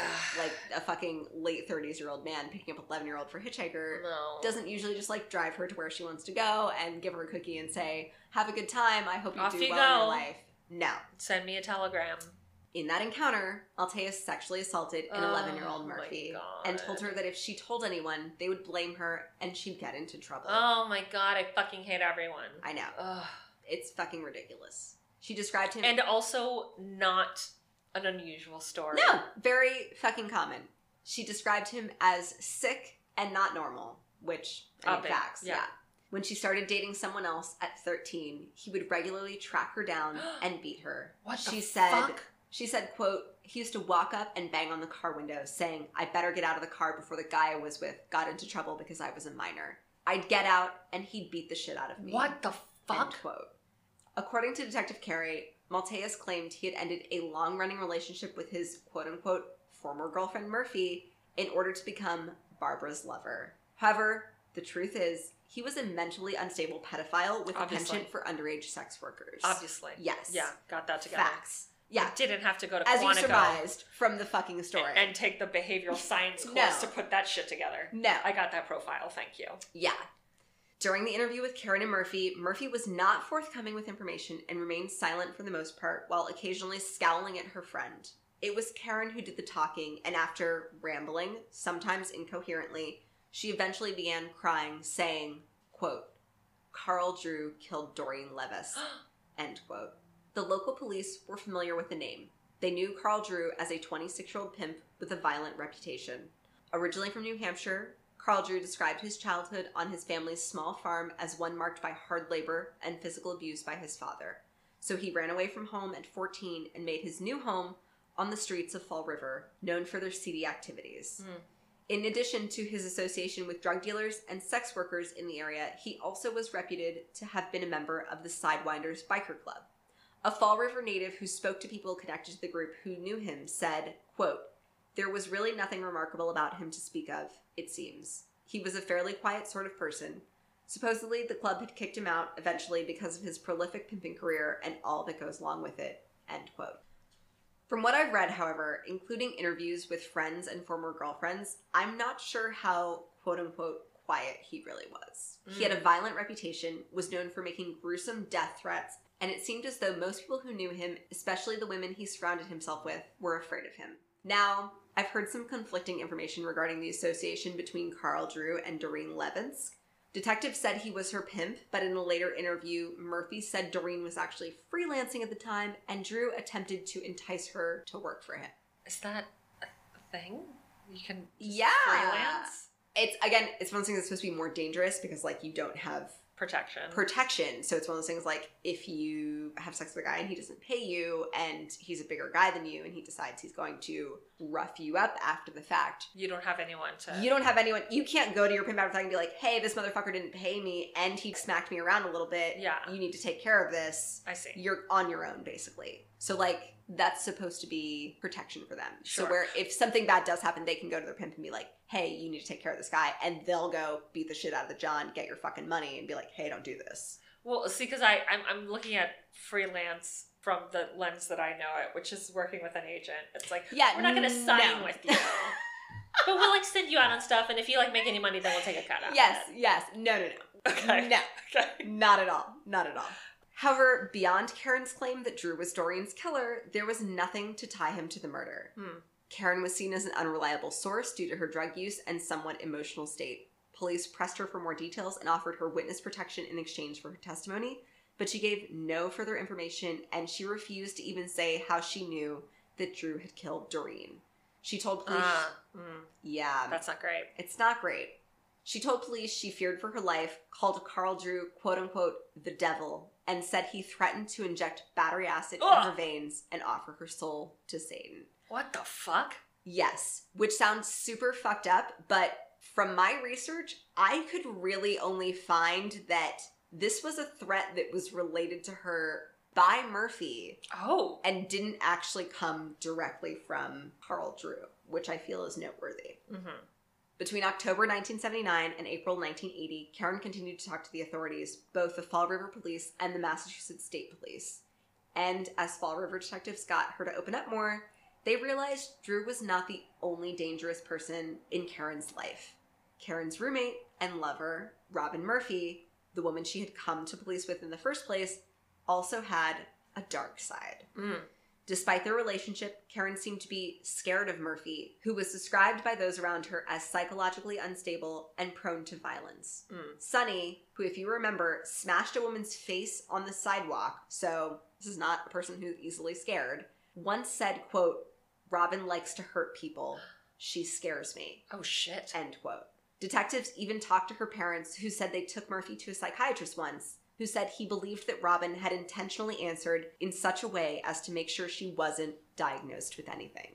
When detectives were continuing to investigate and becoming familiar with this group of so-called Satanists, the frozen body of Barbara Raposa was discovered 3 months after she was reported missing on January 26, 1980, behind an abandoned printing factory. Oof. Similar to Doreen's murder, her wrists were tied together with fishing line, and she had been sexually assaulted. Ugh. Her skull had been crushed with a rock. Fuck. Police immediately sought out Andy Maltese, who had been the last person to see her alive. He denied any knowledge of the crime. However, a few days later, he returned to tell police details of the murder that were revealed to him through a quote-unquote psychic dream. Oh my. However, these were very specific details, such as where the body was discovered. Oh shit. The position it was in, the time of death, the method of killing, and other such details that hadn't been made public at the time. Wait, so this was all super legit? The details in the psychic dream? Is legit. But it was one of those, like, he came forward to say that his girlfriend, he called her his girlfriend, but it was his former girlfriend, of missing. And then, like... So, okay, I'm sorry. So I'm understanding this. So he comes forward to say that his girlfriend's missing, and that in a psychic dream, this is what he saw. Yes. Here's the thing. Did the police believe that he had this psychic dream? No. No. They think he murdered her. They think he fucking murdered her. And it's like, no, but like, it wasn't me. Like, but it was a dream. But like, my spirit angels told me that like my girlfriend like was murdered with fish wire and like rocks. Yes. And she looked like this. Yes. So he claimed he was like floating over her body the whole time, and he saw another man, quote unquote, do this to her. Let me guess, he can't describe and that man? she was. Yes. And that she was like crying out for him to help her, blah de blah de blah. Okay. So now I see. I'm back on the train. I'm on board with what's happening now. Cool. Yes. I was like, does he claim that he's having psychic dreams? 100%. Is he having psychic dreams? I really don't. Is he coming up with a weirdo alibi to not incriminate himself? Yes. Yes. That is much more what it seems like. Yes. Not believing for a second that he had any real psychic powers, the police immediately took his quote-unquote dream for a confession, and much to Maltese's surprise, He was promptly arrested and charged with the death of Guys, Barbara. I'm a hero. Yes, I'm giving you the deets. I'm giving you the intel. You should be an investigator, Monique. Legitimately. Malteus's fate was sealed when Murphy testified that she was present during the murder of Barbara Raposa. She said that on November 7th, 1979, between 11 p.m. and 1 a.m., she called Malteus and asked him for a ride to her mother's home in Fall River. Malteus told her that Barbara had just called him to pick her up at Sambo's Diner.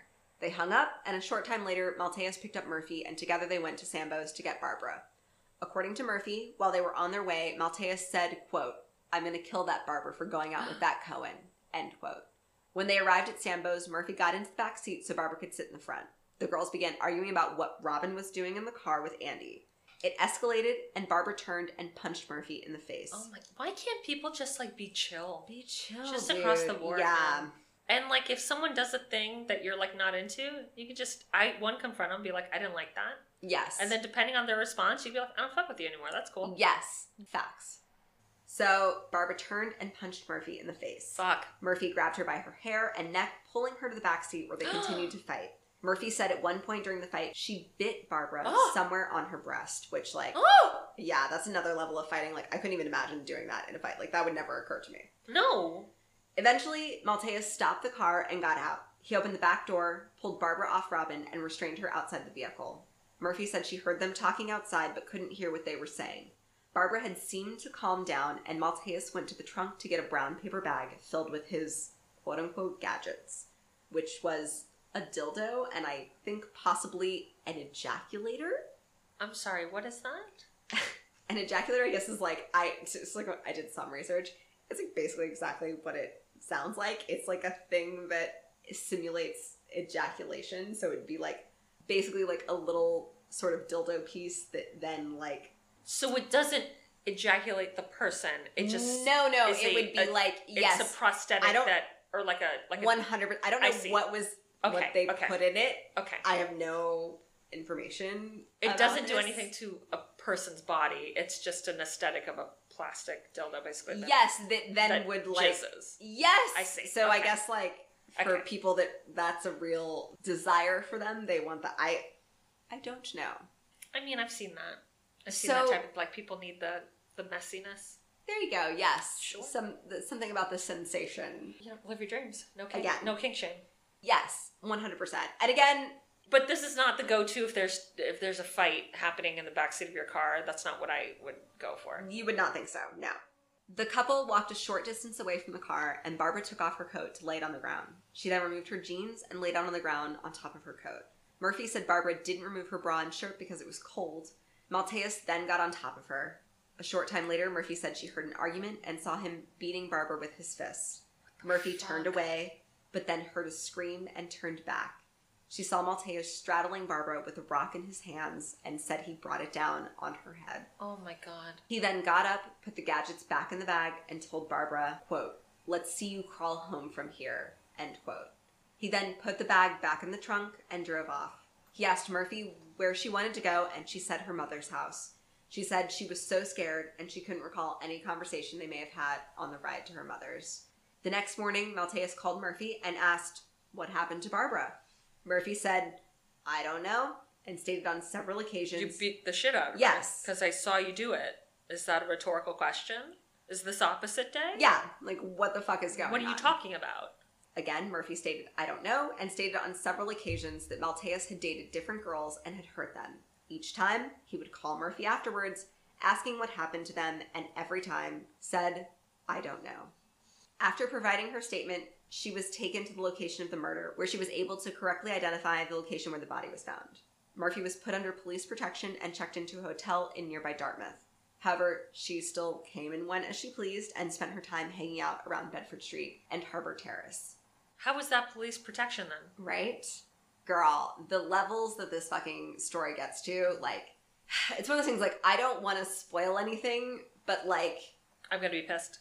I don't know that you're gonna be pissed. It's one of those stories that, like, as I was delving into it, and the more I started to read about it, and the more I started to get embroiled in this, the more I didn't know what the fuck was going on, and what was true, and what was not. Yeah. Because of just, like, the levels that the story fucking gets to. So I'm going to give you the whole story and then I'll let you see. I see. All right. What you think about this. I'm here for it.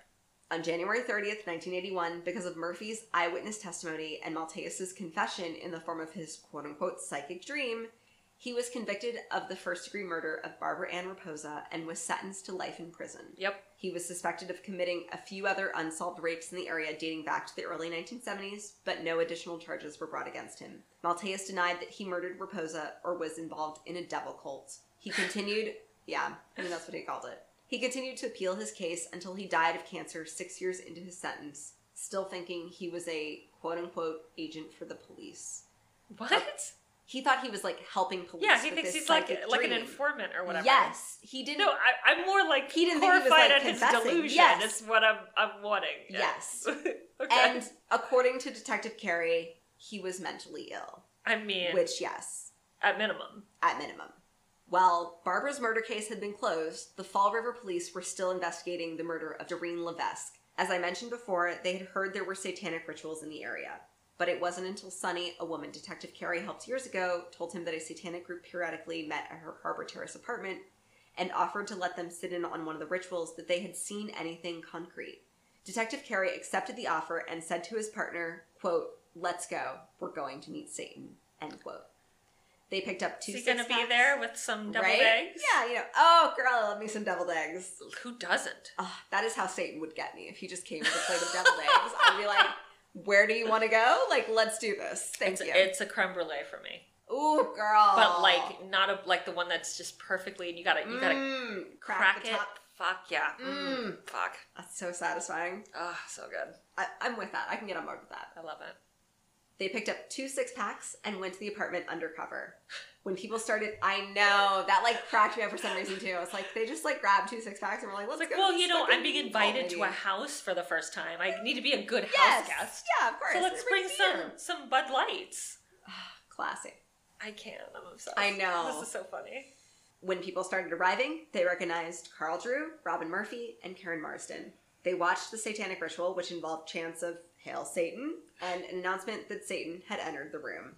The police found it somewhat anticlimactic, and yes, yeah, because it was 100% anticlimactic. And Sunny admitted that their more authentic rituals took place in the Freetown Fall River State Forest, known to locals as the Res. She said, unlike at the meetings in her apartment, the rituals in the woods would frequently include sacrificing small animals and conducting crude rituals where animal blood would be poured over the participants' heads. Which, you're not going to do that in your apartment. I get it. I could be wrong, but I hear that that's how you are indoctrinated into Santeria.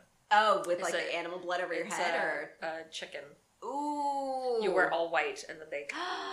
which I'm pretty sure Adolfo Constanzo did with Sara. Did he? Fuck. Yeah. I should be you got that shit in my hair? That's a no. That's a no for me, dog. I'm out. I'm good. Thank you. No, thank you. When Murphy came forward to offer eyewitness testimony in the murder of Barbara Raposa, she also finally provided details about the murder of Doreen. Although the forensic evidence seemed to be similar in both cases, they both had bound wrists, signs of sexual assault, bludgeoning to death, Murphy claimed there was no direct connection between the murders, except the fact that she had been present for both of them. She told police, quote, "The killing of Doreen Levesque was an offering to the soul of Satan," end quote. I mean, from what you're telling me, it just seems like some dude popping off. Yeah. It doesn't seem like there's a whole ritual to it of you're going to be the one. Yeah. It's So, Barbara's murder is associated with the other Fall River murders. Yeah. However, Barbara's murder seems sort of cut and dried as just an angry ex situation. Yeah. There's really no quote-unquote satanic aspect of this murder in any way, shape, or form. Murphy also maintained that Carl Drew murdered Doreen.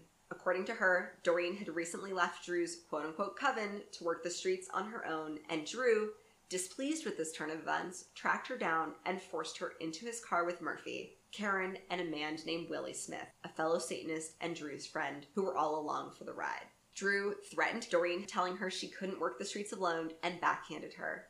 Again, this is all according to Robin Murphy. Yeah. They pulled behind the high school, and the two men took the 17-year-old girl under the bleachers while Robin Murphy and Karen Marsden stayed in the car. According to Murphy, she didn't see or hear anything. However, as we already established, Doreen wasn't strangled or killed quietly. She was sexually tortured, stabbed, and stoned to death. Yeah, so that's not... Yeah, which, one, I assume you'd probably hear, and two, you'd probably, like, see blood on the men afterwards or something to that effect. I don't think this would just be, like, a clean crime. Basically. Yeah, this isn't, like, a hit with, like, a silencer. Exactly. Also, according to Murphy, after only a few minutes, which is another sketchy detail, the men returned to the car without Doreen, and when they asked what happened to her, Drew replied, quote, "You don't want to know," end quote. I do, because I just fucking asked you. Yeah, so I would like to know what the fuck just happened. Something else to note, Murphy claimed that because it was only a few minutes, she wasn't even sure Doreen had been killed until she saw it in the news. Over time, her story grew and began to include more gory details with a definite satanic twist. However, it seemed as though those details had slipped her mind during her initial interview. Karen was also still talking to police during this time, and they believed that she, like Murphy, had been present at both murders. While her recollection of events contrasted with Murphy's, she still maintained that Carl Drew was the quote-unquote cult figurehead behind these killings. However, she also claimed that Murphy was far more involved than she had previously implied.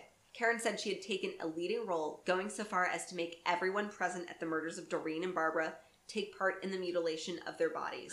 While it's possible that this was for ritualistic purposes, it also could have just been to guarantee their silence by implicating them in the crimes. Karen's behavior was becoming increasingly erratic, and her emotional state was continuing to decline. At the time of her final interview, she was on the verge of a breakdown, and the young mother was convinced that she was going to be the next sacrificial murder. Oof. Unfortunately, her fear and paranoia were not unfounded, and she was reported missing by her grandmother on February 9th, 1980. Oh, no. Police assumed the worst, but it wasn't until the gruesome discovery of a partial skull in the nearby town of Westport 2 months after her disappearance that their suspicions were confirmed. A police search of the scene revealed the decaying carcasses of 3 cats, sheep bones, and large clumps of hair ripped out by the roots. There was also some of Karen's jewelry, a high-heeled shoe, and pieces of a woman's sweater around the scene. According to Detective Carey, they also found a ring with the symbol of the devil on it. What is that? Yeah. So, from my understanding, Detective Carey seemed to be really, like, the only police officer of this investigation team that believed any of these things were odd and satanic. Like, the animal bones he thought were, like, arranged in a very specific way, again, with these, like, other rocks. And none of the other police really seemed to think anything of them. They kind of just thought they were inconsequential to the crime scene. Again, he really seemed to be, like, the only police officer who found these, like, quote-unquote ritualistic aspects noteworthy in any way, shape, or form. Everyone else just kind of, like, animals die in the woods, like, kids do shit in the woods, like, it's not a big deal. Sure. While DNA was not being used as a forensic tool at the time, Dr. Douglas Ubelaker, a forensic anthropologist from the Smithsonian, was brought in to examine the partial skull, or calvarium.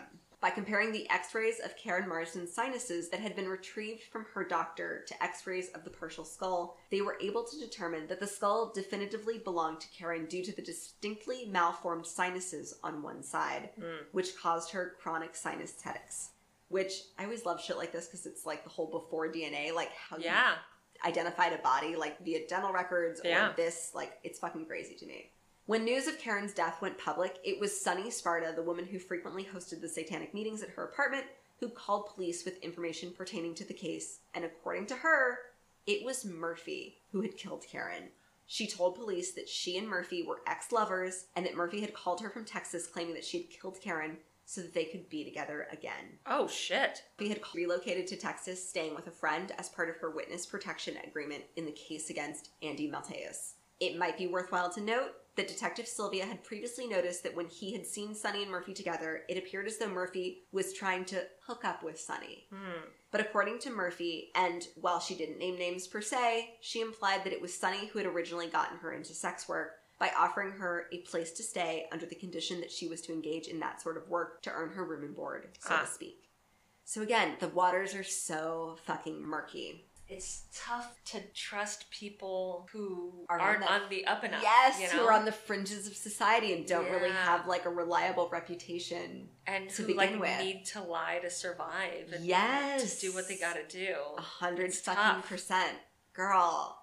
A woman named Carol Fletcher also came forward with information regarding Karen's murder. She was known to run with the Bedford Street/Harbor Terrace crew and had been lightly affiliated with the case previously when she accompanied Karen on a tour of the Freetown State Forest, where Karen brought police to show them where their quote-unquote rituals were held. Carol claimed that both Murphy and Drew were responsible for Karen's murder. She also mentioned that Drew's friend and fellow pimp, Carl Davis, was also present that night. She admitted that she had been the one to drive the group out to the remote wooded area and was present when the murder took place. After Carol and Sonny's accusations against Murphy, a warrant was issued for her arrest, and she was brought back to Fall River from Texas to await trial. Carl Drew and Carl Davis were also arrested and indicted. The men were quickly located as they were both serving short sentences in the county jail at the time on unrelated assault charges. When they began to question her, Murphy made a deal with the district attorney and was moved to protective custody as a cooperating witness. She turned state's evidence and received a deal in exchange for testifying against Drew. Second-degree murder with life in prison with the possibility of parole.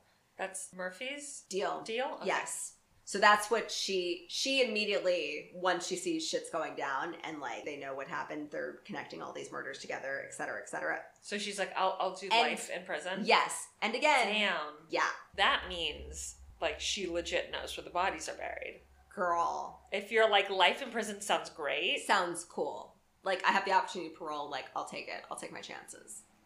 Yeah. There are faces that Amy and I are making. We're making faces. In response to that piece of information. Yes. I'll point this out probably multiple times in the rest of the story. From her own account, Robin Murphy, is the only one who is at all of them. 3 murders. That's a quinky dink. It's interesting. It's interesting to note. Just take that, put it in your back pocket, keep it in the back of your mind. Noted. So she makes this deal, and she also had an immunity agreement in which she received no additional charges in the murders of Doreen Levensk or Barbara Raposa. According to Murphy's testimony, I'm going to stop right here for a second. This next part is like a lot. It's pretty... So trigger warning to everything? Trigger warning to like a lot of shit. FYI. So brace yourself. Just FYI. Yeah. According to Murphy's testimony, Karen had become a liability. She had witnessed Doreen's murder and had knowingly talked to police. Murphy said Carl Drew was the one who ultimately decided Karen's fate and, with the help of Carl Davis, forced Murphy to take part in her murder to prove her loyalty to the cult. Oof. Murphy helped lure Karen into the car with Drew and Davis. While Carol drove, Murphy and Drew taunted Karen, saying she hadn't kept her mouth shut, that she was going to pay, and that Satan would have his toll. Carol drove them down one of the many heavily wooded back roads in the neighboring town of Westport. When they stopped, Drew ordered Murphy to drag Karen into the woods by her hair and a chokehold around her neck.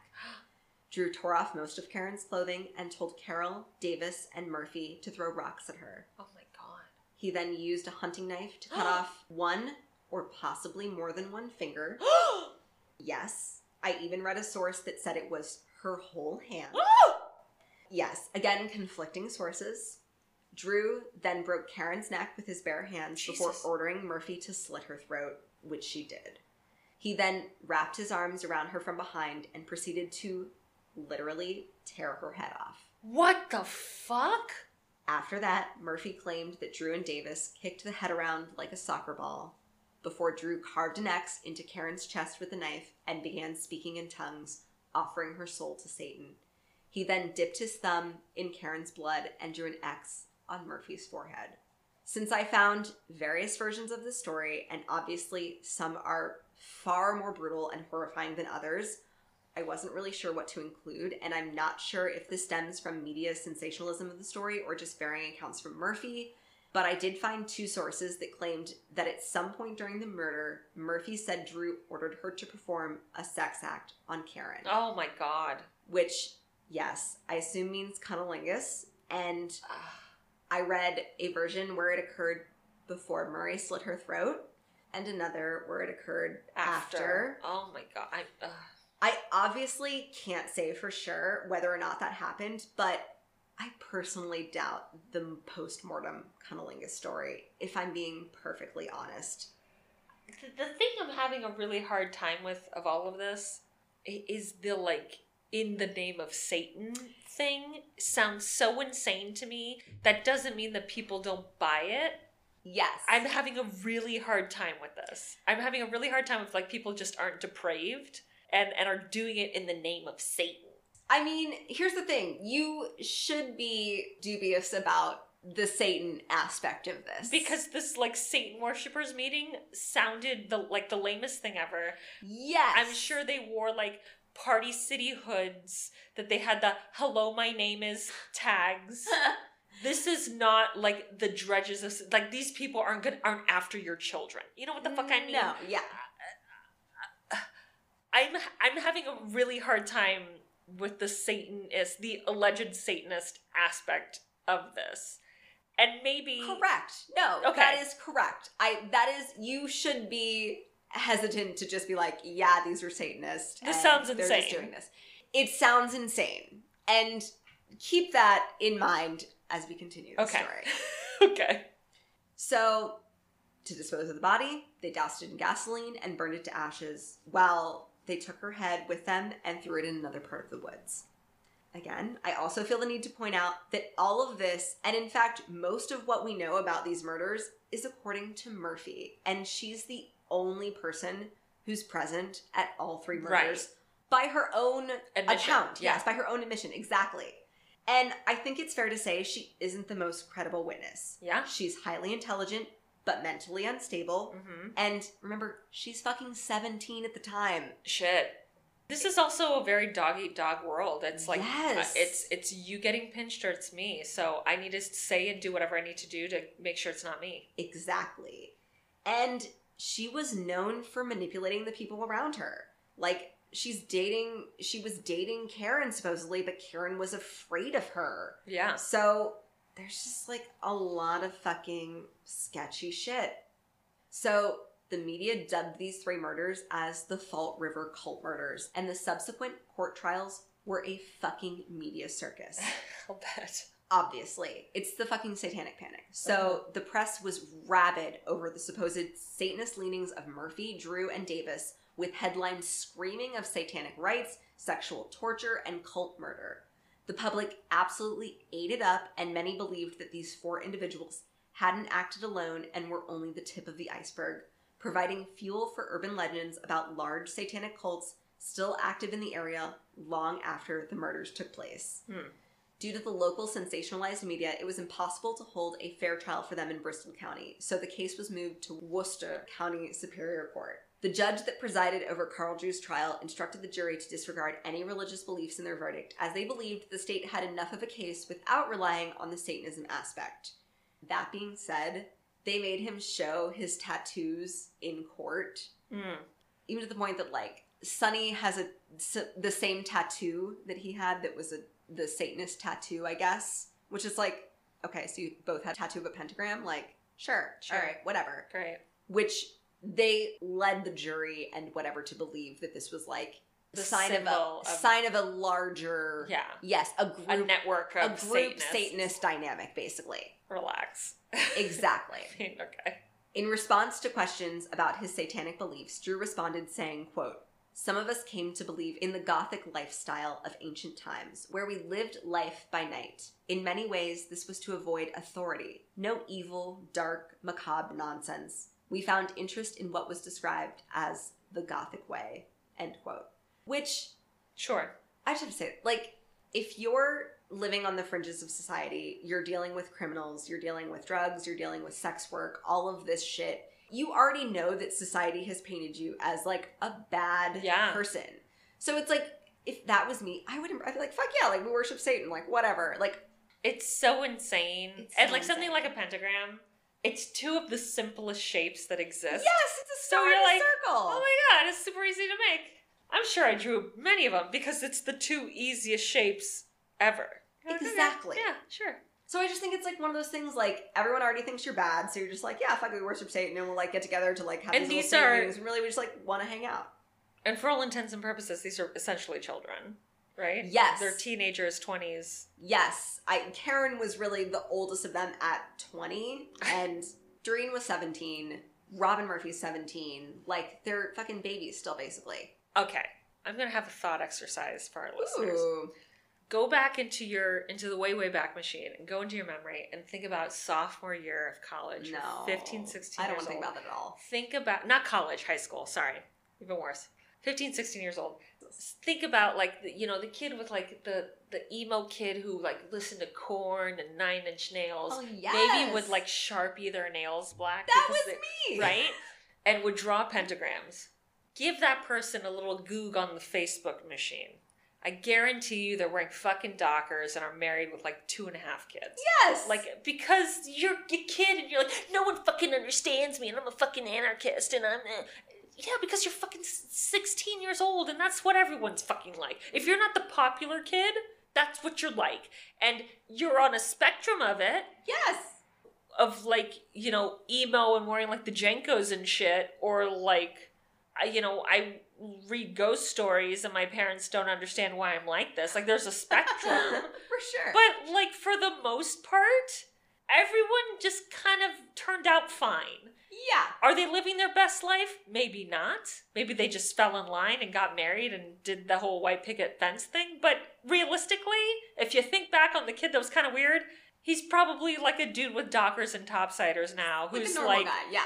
Like, oh, I had 3 beers and I'm going to watch the Super Bowl. I'm having a crazy night. Like, It's like wild. Yeah. It's wild.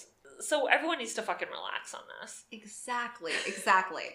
So again, he just, like, it's like his gothic ways, like his Satanism. Like, he's a fucking emo goth. Exactly. Whatever. However, the trial was honestly, and this is my opinion, a fucking shit show.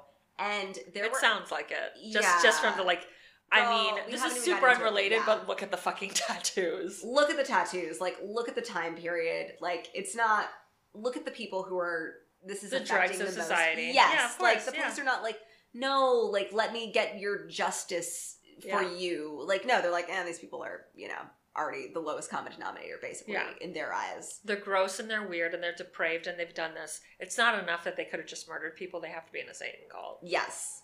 That was an eye roll, in case you didn't fucking hear I saw it. There's audible eye It was an audible eye roll. So, there were allegations of witness tampering, falsified information, insufficient counsel, legal rights violations, and police misconduct all over the fucking place. Oof. Drew, who maintained his innocence throughout the trial, was still found guilty and convicted of the first-degree murder of Karen Marsden. Mm-hmm. Regarding his innocence, he said, quote, I was offered a deal 4 times by the district attorney, Mr. Ronald Pena, before my trial. While I was working on my appeal, I was asked if I would take a second-degree plea, as did my co-defendant, Robin Murphy, but I told them to stick it because I am innocent. I would not accept this as if it were some prize, as Robin Murphy did, because I had not committed the crime that she had. So no deal was acceptable to me. End quote.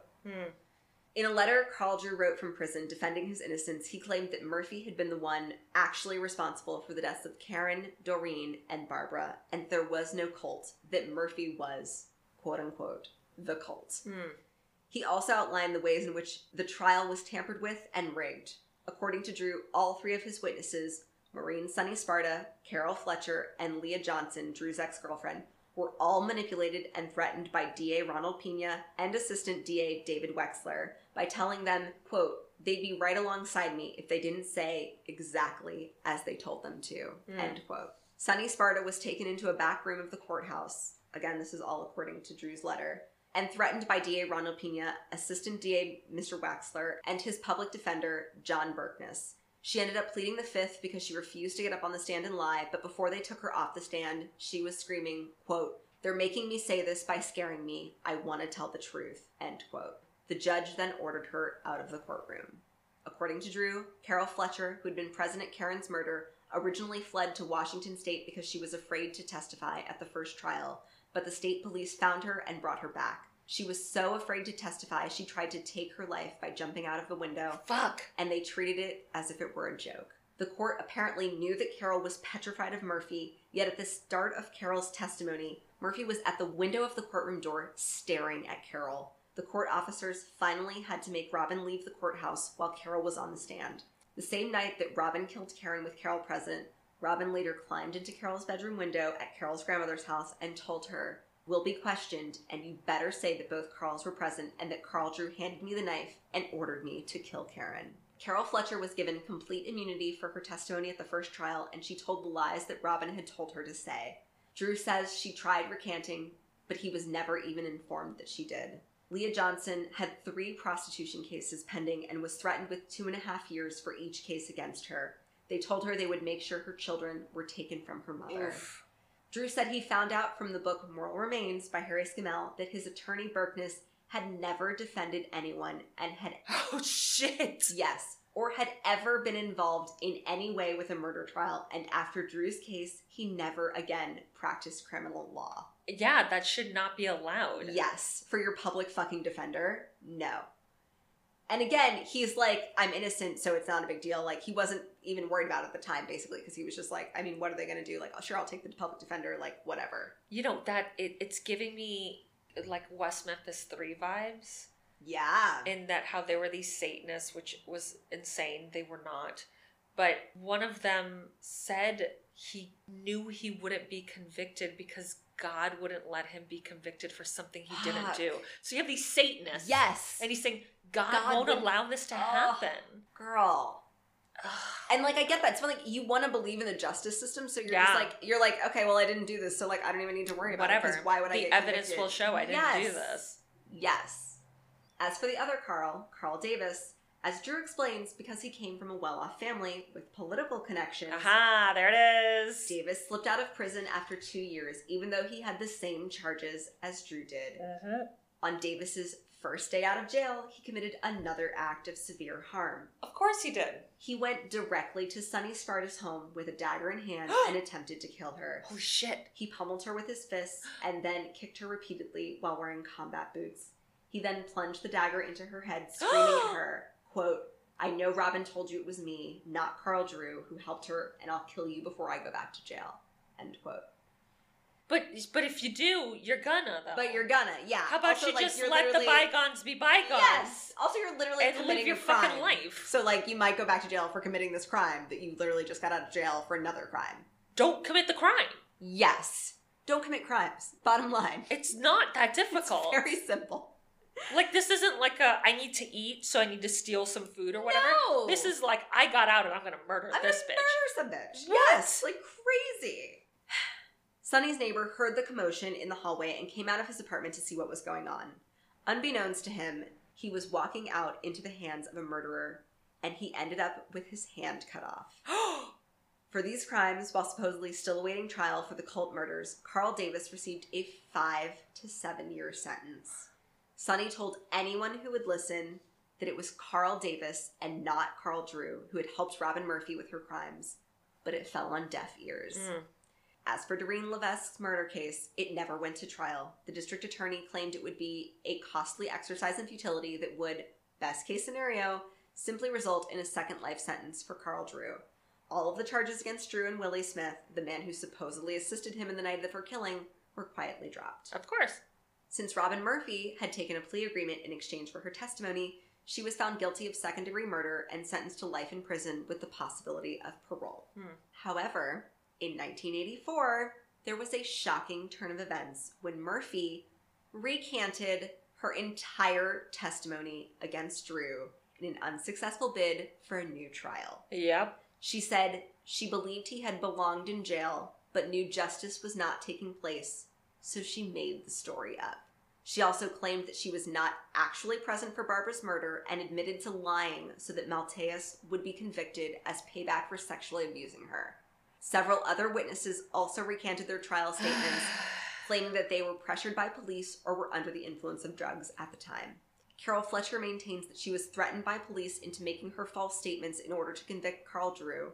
She now claims that the murder did not even take place in the woods, and instead she says Murphy killed Karen at the Harbor Terrace and that the body was dismembered and dumped at various locations. She said, quote, they were fighting, and Robin started pulling Karen's hair out of her head. I saw Robin put the knife toward Karen, and I ran off. I was scared, end quote.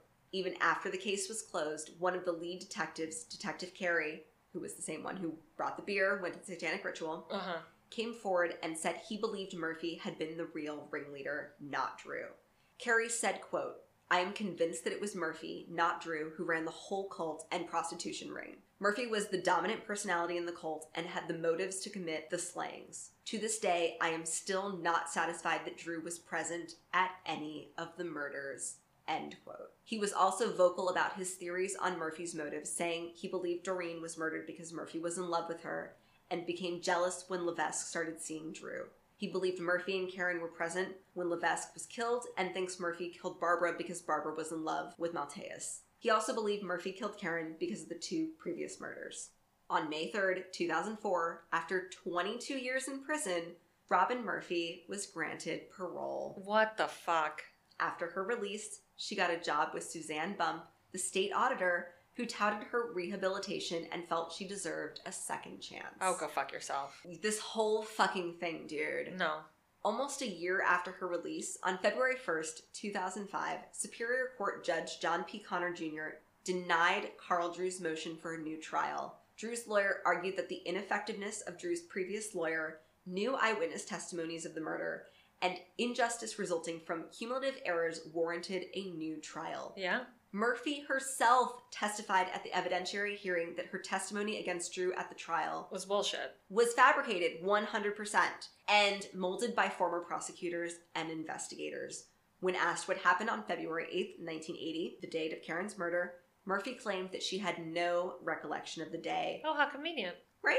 She doesn't remember what she told the representatives of the district attorney's office on April 29th through May 1st of 1980, and that she doesn't remember testifying at the trial that the defendant killed Karen Marsden. Despite this, Drew was not granted a new trial. Connor claimed that all of the witnesses who recanted their testimony were not credible witnesses and that they did not prove that there were cumulative errors that resulted in an injustice to Drew. On July 19th, 2011, Murphy was found in the company of a known felon, which was a violation of her parole terms, and she was sent back to prison. Great. Good, yes. In March 2017, Murphy applied for parole but was denied. She will be eligible for parole again in 2022. She continues to serve her sentence at MCI Framingham. Carl Drew is still serving a life sentence at the MCI in Shirley, Massachusetts, with no possibility of parole. Drew has exhausted his appeals, and his attorney has said they intend to contact the Innocence Project for assistance. Before his death, Detective Carey said that the case still had life. Doreen Levesque's case was never solved, and since Robin Murphy recanted her testimony, she no longer has immunity for that crime. There is also no statute of limitations on murder, so it's possible she could be tied to that murder through advances in forensic science, especially in the use of DNA. Yeah.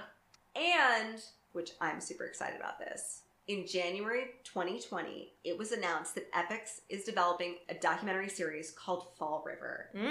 From the description, it says, quote, 20 years after the trial, the lead investigator became so haunted by inconsistencies in the story that he reinvestigated his own case after he retired. Evidence surfaced bringing the entire story into question. This documentary series will tell the true story of a town caught in the grips of the Satanic Panic, with new witnesses and evidence that shed light on the murders that were thought to have been solved. End quote. And that is the fucking bananas, contradictory, insane story of the Fall River murders. That was definitely not a satanic cult. Was definitely not a satanic cult. Thank you. So this is one of those cases that I feel like is painted very like... a satanic cult did this. Yes! Period, the end. Period, the end. Because the people involved in it happen to be Satanist.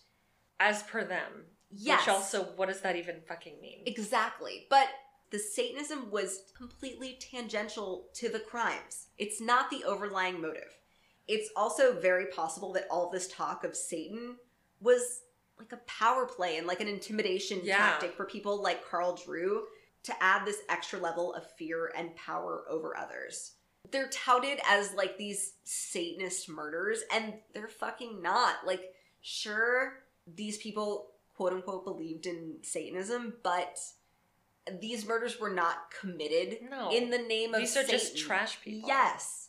And here's the thing. Do I think that Carl Drew was like an abusive, violent individual? Sure. That's what he should be charged with. Yes. Do I think he murdered Karen or Doreen? Beyond a reasonable doubt? No. Which is what you need to actually convict somebody? No, I don't believe this beyond a reasonable doubt that he did this. I think there are huge inconsistencies. Robin Murphy is like the fucking sketchiest fucking sketch who ever sketched. Like, I don't fucking know what to think of this whole fucking situation. And it's one of those things like, you killed someone for your own selfish reasons, and like throw a pentagram in there somewhere and like blame Satan because like that's easy. Like Satan is not your scapegoat. Like I'm sorry, but he's fucking not. No. So much conflicting information. Like I can't even tell you. I'm so fucking excited for the documentary because this is one of those stories I thought was super cut and dried when I picked it, and then the more I got into it and the more I read about it, the more I just had so many fucking questions. When's the doc coming out? I don't know when the documentary is coming out. As it said in January of 2020, they had just announced it's a production. As a production. So yes. So we got to keep an eye on that. Got to keep an eye on that. Yes. EPIX. Yes. Because I want to know what the fuck is going on. I have so many questions. Fuck yeah. So many questions. That story was amazing. Thank you. It's crazy. Fuck Robin. Dude, yes. I can't wait. Put a fucking Google alert on Girl, I want this documentary. Yes. I want to see it. I need all the new information. Like, I'm invested now. Like, fuck, dude. For sure. That was amazing. Thank you. Thank you. Yeah. And thank you guys so much for listening. Yeah, look out for your doppelganger this week. Oh my god, I even completely forgot that I did that fucking story. I was so wrapped in yours. Look at, guys, there are 50,000 of you roaming the earth. Yes. Spot yours. You can find one. Or actively hide from yours. I respect both choices. I'm fine with that, yeah. Follow us on Instagram at Another Fucking Horror Podcast. You can find me at PinUpGirlMo. You can find me at Lobotomy, and that's Lobot.Amy. Send us all of your true ghost stories, alien stories, cryptid stories, true crime, spooky, weird. We want all the stories. We want them to be true. There are people who've sent us their like prose, and while their horror prose is lovely and we appreciate it, that is not what we were looking for. Yeah. We want the personal experiences. We want the true shit. Kudos on you. Keep writing. Keep writing. But like, we're not in it for that. Yeah, we're not the podcast for you. Yeah. At least we're not going to read your story. Our listener story does come out next week, but we always want your stories. So you can email them to us at anotherfuckinghorrorpodcast@gmail.com with a period instead of the you and fucking. And guys, you know, if you run into your doppelganger, remember to keep it cute. Keep it creepy. Bye. Bye.